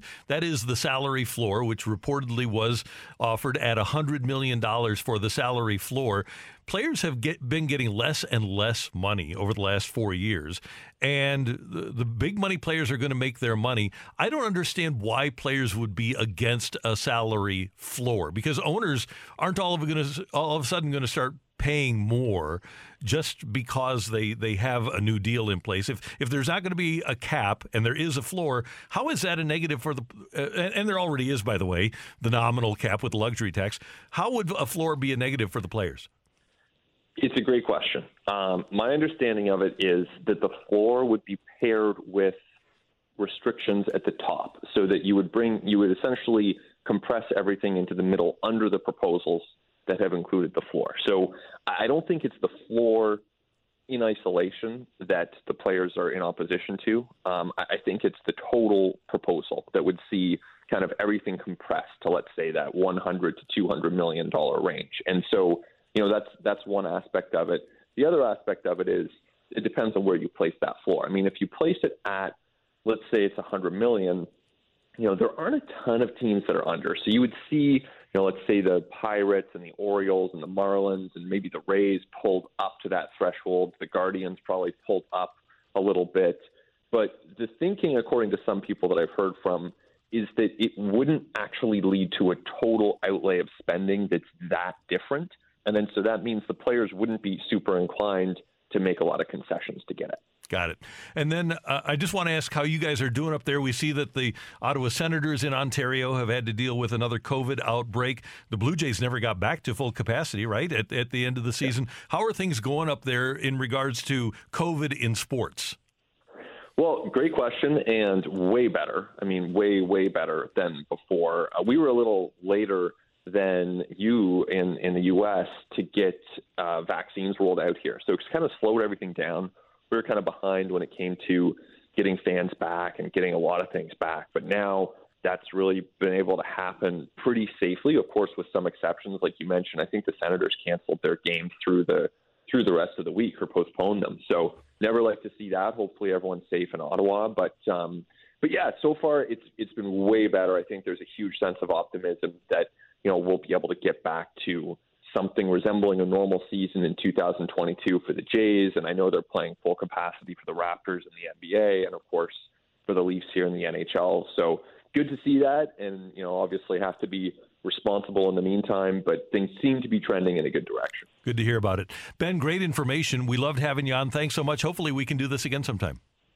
Sounds great. Thanks for having me. Take care. Ben Nicholson-Smith of Sportsnet.ca. He is the baseball editor for that fine website, and you heard him here on 101 ESPN. Coming up, Dan McLaughlin has his show, The Danny Mac Show, featuring BK at the top of the hour, and we'll cross things over with Dan next on 101 ESPN. This is the Carricker and Smallman podcast on 101 ESPN. Time now for the crossover on 101 ESPN. 1, 2, 3,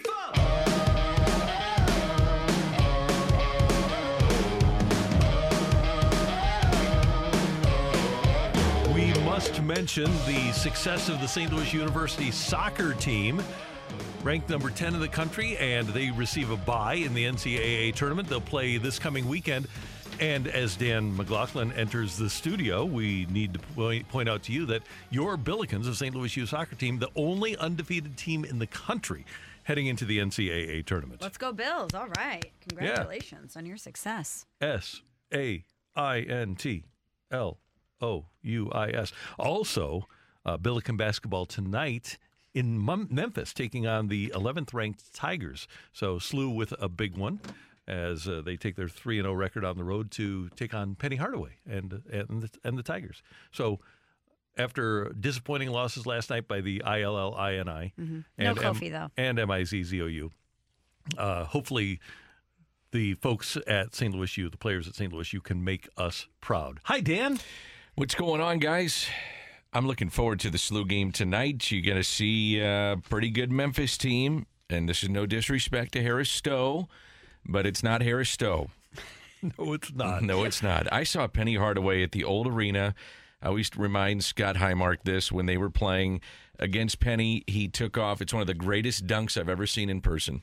He took off maybe one step in the lane, leaned towards the hoop, and slammed it down. It was like he was flying in the air for about a good 10 feet and dunked it. And I was like, oh, wow. That's a really good player. That's an athlete. That was a really good player, and he was a really good pro. It's amazing that Penny and Shaq didn't win in Orlando. It is unbelievable. Yeah, having those two in that combination. But you know what? His recruiting stance is kind of basically, hey, we're going to get guys in here to be pros, and he's getting pros, and they're winning. So it'll be a great test for SLU tonight. By the way, Dan, I don't know if you've heard, but we had a fox in the garage this morning.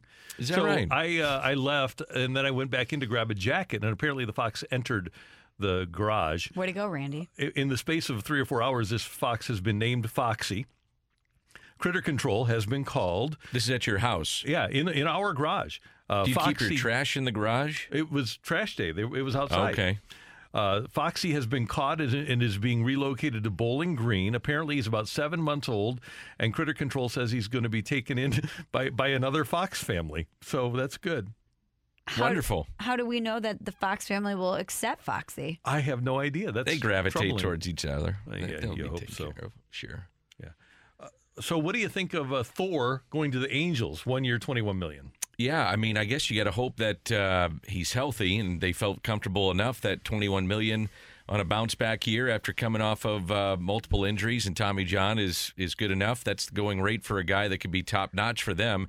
Clearly, they need pitching. Mm-hmm. I mean, when you look at their team, it comes down to pitching. So it could be just a tremendous signing for the Angels, or it's just one that you're kind of throwing money at and hoping that you catch lightning in a bottle. But, you know, when he's healthy, he's obviously very, very good.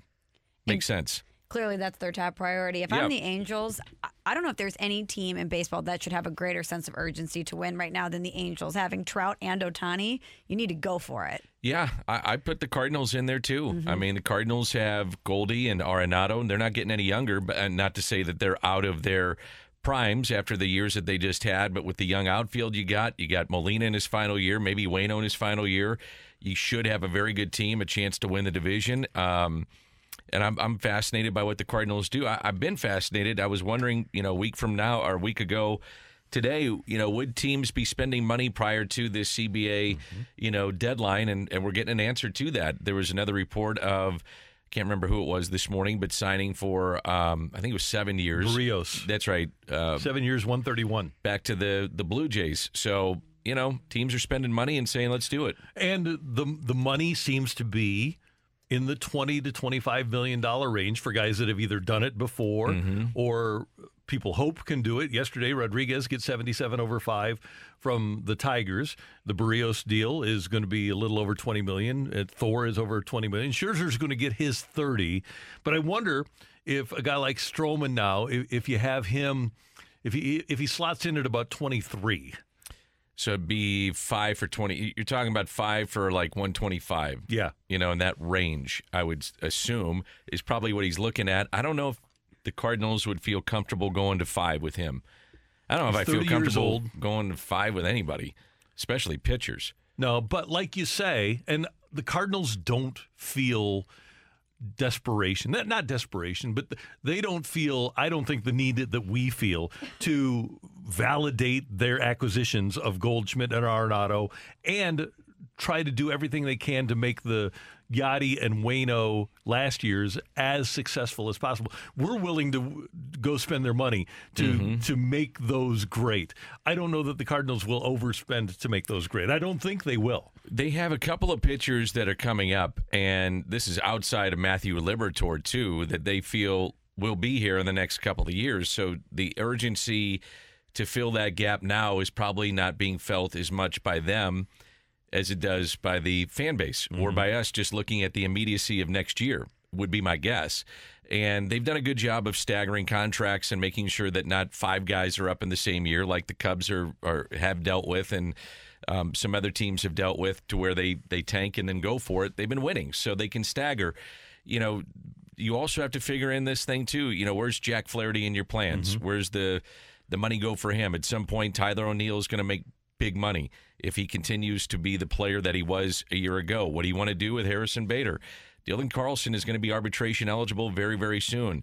So those are some of the things that you have to think about, I think, going forward, to where do you want to dedicate that much money to a guy that years 1 and 2 could really help you, but years 3, 4, and 5, you're paying that kind of money for that player? I don't know if they feel comfortable doing that.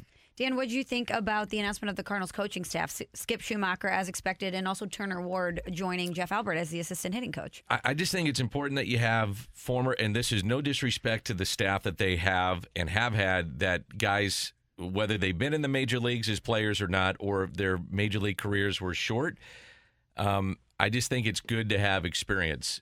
Guys that have been there, and both guys, Turner Ward played, I think, 12 years in the major leagues. Skip got over 10. There's just something to that. Being able to have a guy that's been there before, and again, not to say that the others haven't. I mean, Stubby played in the major leagues. They've had, obviously, Willie was a long-time major leaguer. Brian Eversgerd was in the major leagues. Mike Maddox played a long time in the major leagues. But from potentially the hitting side of things and the messaging, which I think at times wasn't where it needed to be, you have a former major leaguer that's been in that box for 12 years and saying, hey, here's what we're seeing, and this is what we're thinking. I just think it's instant credibility. I really do, and that's important with this staff. And in addition to Yachty and Waino, having somebody that understands what a different game September is and then what a different game October is, somebody who can actually relay that, who's been through it, makes a big difference to me. Yeah, I just think the whole thing of, that's why, like when you were talking about this, Michelle, the other day, and potential of a Matt Carpenter joining the Cardinals in some role, or Izzy is in that role, Ryan Ludwig and some of these others. those guys have been through the ups and the downs and the injuries and being released and going through free agency and stuff on the field, off the field. There's something to that. You know, when a guy has been there and done it and says, hey, here's how I handled it. This is maybe something you want to think about. It's just instant credibility. And instant credibility of having players that have been there and played in the league is important. It really is. And also in a time where analytics are so important, having guys like that on your staff who not only understand what it's like to be in that position on the field, but what it's like for the human being to be in that position, I think is really valuable. Well, it's also these guys have been around the modern day baseball look of having played. I mean, the game has changed more in 5 years than it has in 50. So they played prior to all this stuff coming in here, and now they've been a part of it as it's been introduced more and more and more. So those guys can relate that. They can explain it and go back to when they were playing and then what we're trying to do now. And here's what maybe we're seeing. This is what we see on tape. This is what I see in the box. This is what I see with my eyes. Are you paying attention to the starter going tonight? This is what he's doing to you. That makes a difference. So I think it's been good. And the one of Skip, I don't know Turner Ward, but I know Skip incredibly well. We've been texting the last couple of weeks, even before this all came out. He's a Cardinal, you know. And now I'm not saying that he finishes up here and he might be a manager next year somewhere else, but getting back in him into the family. I mean, I knew when he was a minor leaguer. He is a great human being, and that's great. It's awesome to have good people around, and you want that. But he also grinded.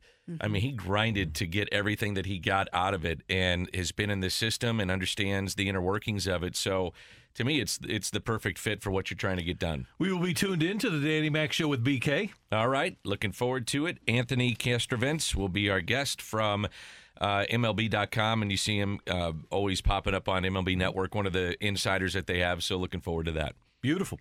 Great job by our producer-engineer today, Andrew Marsh. Thank you, sir. You are welcome. Michelle, this was fun. It was. I'll see you tomorrow. Yeah, go 49ers. That's right. Thank you, Niners. And for all of us, we thank you for tuning in, texting in, and being a part of the show. Blues game tonight, too. Yeah. Till tomorrow morning at 7. Have a great day, St. Louis. That was the Carricker and Smallman podcast on 101 ESPN. For the ones who know safety isn't a catchphrase, it's a culture. And the ones who help make sure everyone makes it home safe.